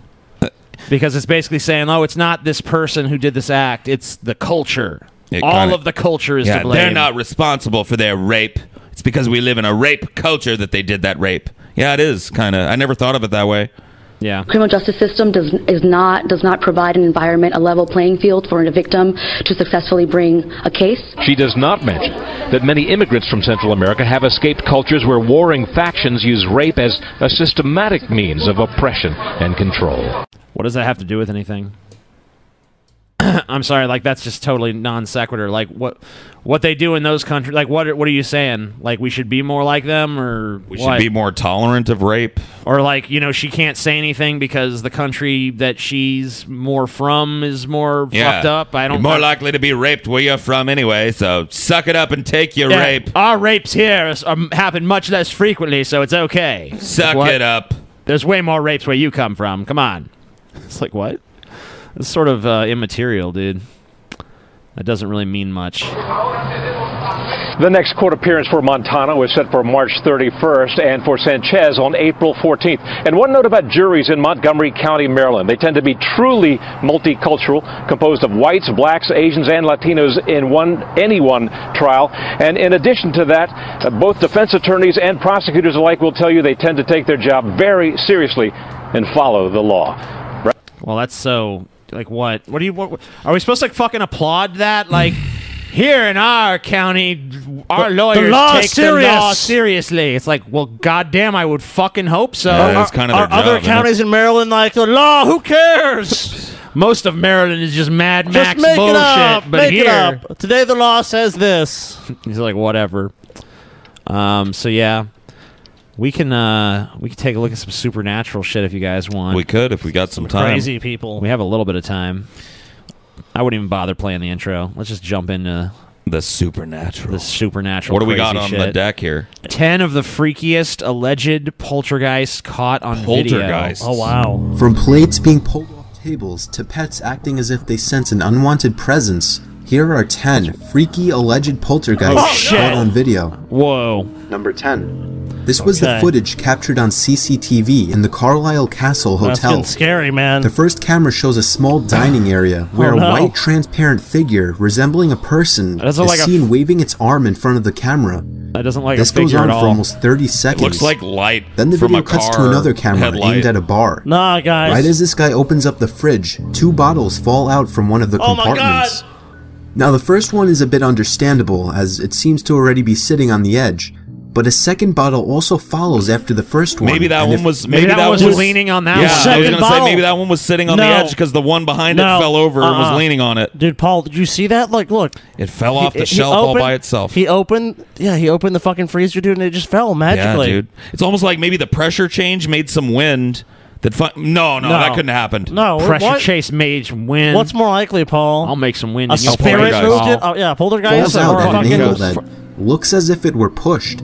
Yeah. And then in this final scene, in public view for many guests to see, a glass suddenly breaks on the counter behind the bar. If you look closely, it appears that the glass fell down from above, probably where the other glasses were hanging. So what? So why? That's what glasses do when they fall. They break. It fell over. So you're telling that thing me moved. That these 3 things happening: a bottle that fell over, and a glass that fell out of an overhead fucking thing, and some car lights. Paul, shit falling in a bar definitely proves the fucking presence of poltergeist. Yeah, I didn't realize that because I've been at bars when shit's fallen and broke before. But I always thought it was like waitresses tripping or somebody didn't hook up the thing I never right. would have imagined that I was hearing evidence of poltergeist that entire time. Were these 3 strange events something of a hoax, a coincidence? A hoax? Or is the Carlisle Castle Hotel really haunted?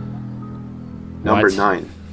So we see a young woman sitting and eating alone in a buffet. Alright. Moments after she gets up to get another plate, things start to move and fall off the table.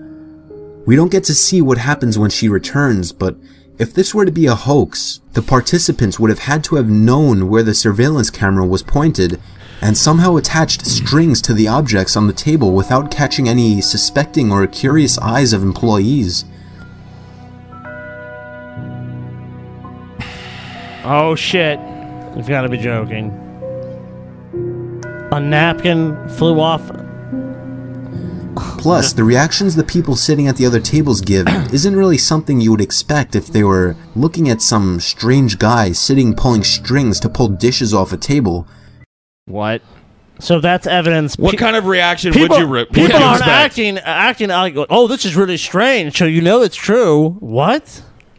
Yeah, they're not looking like you would react to random shit flying off a table either. How many times have you been to a restaurant that you're like really focused on everyone else around you? You're like, what is that guy doing? Like, very rarely. You're mostly just eating You would expect them to look longer out of curiosity, but then again, maybe it's also not the kind of reaction people would give to something falling off a table all on its own. Yeah, that's so if you look at this scene, let's just look at this real quick. Can you pause it real quick? Yeah. Okay, so the woman was sitting on the plate closest to us, but there's also a sitting there earlier where somebody clearly had lunch. So what happened is this dude comes in, rigs a bunch of shit on the table while he's eating lunch. This bitch comes over and finishes doing it, gets up and walks away, and then off camera somebody pulls it all off the table. Is that not plausible? No, it's not at all. Not as plausible as Probably. ghosts. Would it be possible? Yes. Was it a hoax? That's up for you to decide. That napkin just flew off the table. Yeah, man, dude, what these prankster ghosts, man. Look at Always that. Knocking How do you things off fucking the table. explain that, bitch? I just can't, man. I just can't. You can't explain that shit. In this one, we see a guy shopping in a convenience store when a small pink object seems to float out from the shelf behind him, while at the same time a yellow object of the same size falls off the shelf onto the ground. As the guy picks it up, the floating pink object falls to the floor as well. Check this out, right? This guy here, watch behind his head. Keep watching. All right. Just look at the shelf. It's the weirdest thing. Oh my god, oh my god, oh my god, what is that? It's just flowing, I don't know, oh my god. Explain that, skeptics. Something fell off a shelf. Edited footage. I don't It just know. floated off the shelf and levitated there, Scotty. Is that what you're saying? I mean, what's the who's this guy? What's this footage from? What store does he work at? Oh, all that. You don't need to know those Because details. all I'm seeing Paul. is a bunch of people reacting to oh, an internet this is video. crazy.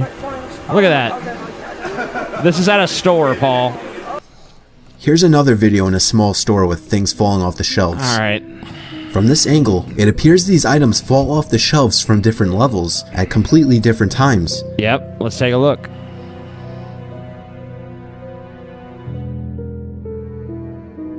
Oh shit. The way these people are reacting, covering their heads and shit, it And looks while on like the topic- possibly an earthquake, maybe? Yeah. Like if something Why falls are off they a shelf, running? do you run out of the store like this? No. Of convenience stores, check out this weird footage of a shopping cart seemingly moving on its own after hours in a small store. All right. The wind? Apparently ghosts have to do their Oh, it's shopping in at the night. store? It's in the store, dude. Oh, well, fuck. Oh, look at that. No, Stop no, that motion? doesn't look like it's in the store. That looks like one of those fucking open garden docks at Walmart where it's Nope. outside and it's Nope. like greenhouse style. Nope. Nope. Look at it. It's turning. It's even turning, Paul. Oh no, Paul. The fucking wind blew a cart. No. Nope. That Look, is it's all ghost. fucking Evidence. fertilizer and shit back there. It's the open Look. air. Nope. Look, it's moving, Paul. It's moving. Oh my god, people are so fucking dumb. Not to mention, that's something you could also rig up very easily. Number 7. This innocent can't rig employee shit of up. what appears to be a party store is minding his own business doing When all stock of a work sudden- when the merchandise that he throws on the floor begins to slide away on its own. He seems to take notice of the sounds of the sliding objects, but looks in all the wrong directions. When something falls off the shelf in the background, the employee takes off running.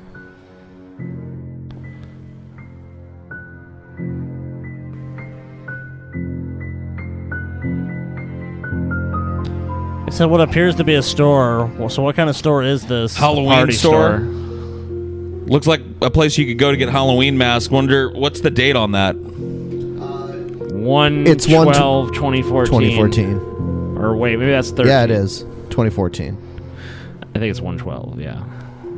Oh Number shit. 6. Run. In this clip, ran? recorded on security cameras in the I don't Brookside know what that Theater was in about. Romford, A chair moves backwards unaided, and a table appears to get pulled as orbs of light float across the room. Sweet. Theater manager Jay Seppel revealed that he decided to look at the CCTV footage when he came in on Sunday and noticed one of the chairs was askew. After checking the CCTV footage, he noticed a chair in the third row appeared to move backwards unaided. He quoted, "I never usually check the CCTV cameras as there is so much on there, we would only ever check it if there was an incident," he said. Roy Roberts, a medium performing at Brookside on Saturday night, believes that the video... Okay, so literally... A medium. Dude, literally within like a 24-hour period or like a whole weekend, no one else could have moved this chair, and he could just show this footage and be like, look, the chair moved magically. This is ridiculous. The chair moved, Scotty. How is it ridiculous? There's what no is it way going to take to convince you of the fucking reality of this proposition, Scotty? There's no way that when these chairs How many were... things have you seen just move by themselves? None. Orbs.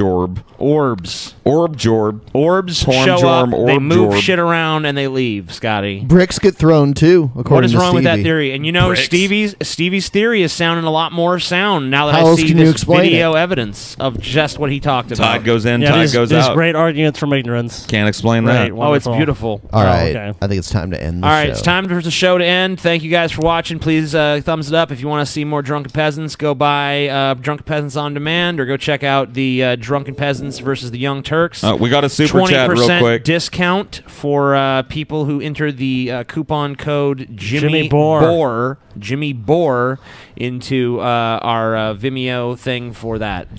I love watching you guys rip apart these paranormal videos. It's the best shit. Rock on, DP. Thank you. Thank you, person whose name I don't want to say because it makes us seem like a racist podcast. You are awesome. All right, good night, everybody. Good night, everybody. Everyone. See you on Monday. Well, see you on tomorrow for your patron. Yeah, if you want to watch the live show tomorrow, just become a patron tonight. Tonight. And you'll be good. Do it. Tonight's the night. Go do it. Tonight's the night. Tonight's the night.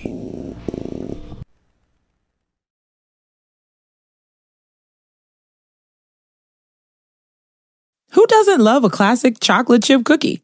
Famous Amos has been making them since the 70s, 1975 to be exact. With semi-sweet chocolate chips and a satisfying crunch, it's everything classic in one bite-sized cookie, and fans couldn't get enough. That's right. You'll find our original recipe, the one you know and love, in every bag of Famous Amos original chocolate chip cookies. Find Famous Amos anywhere you buy your favorite snacks.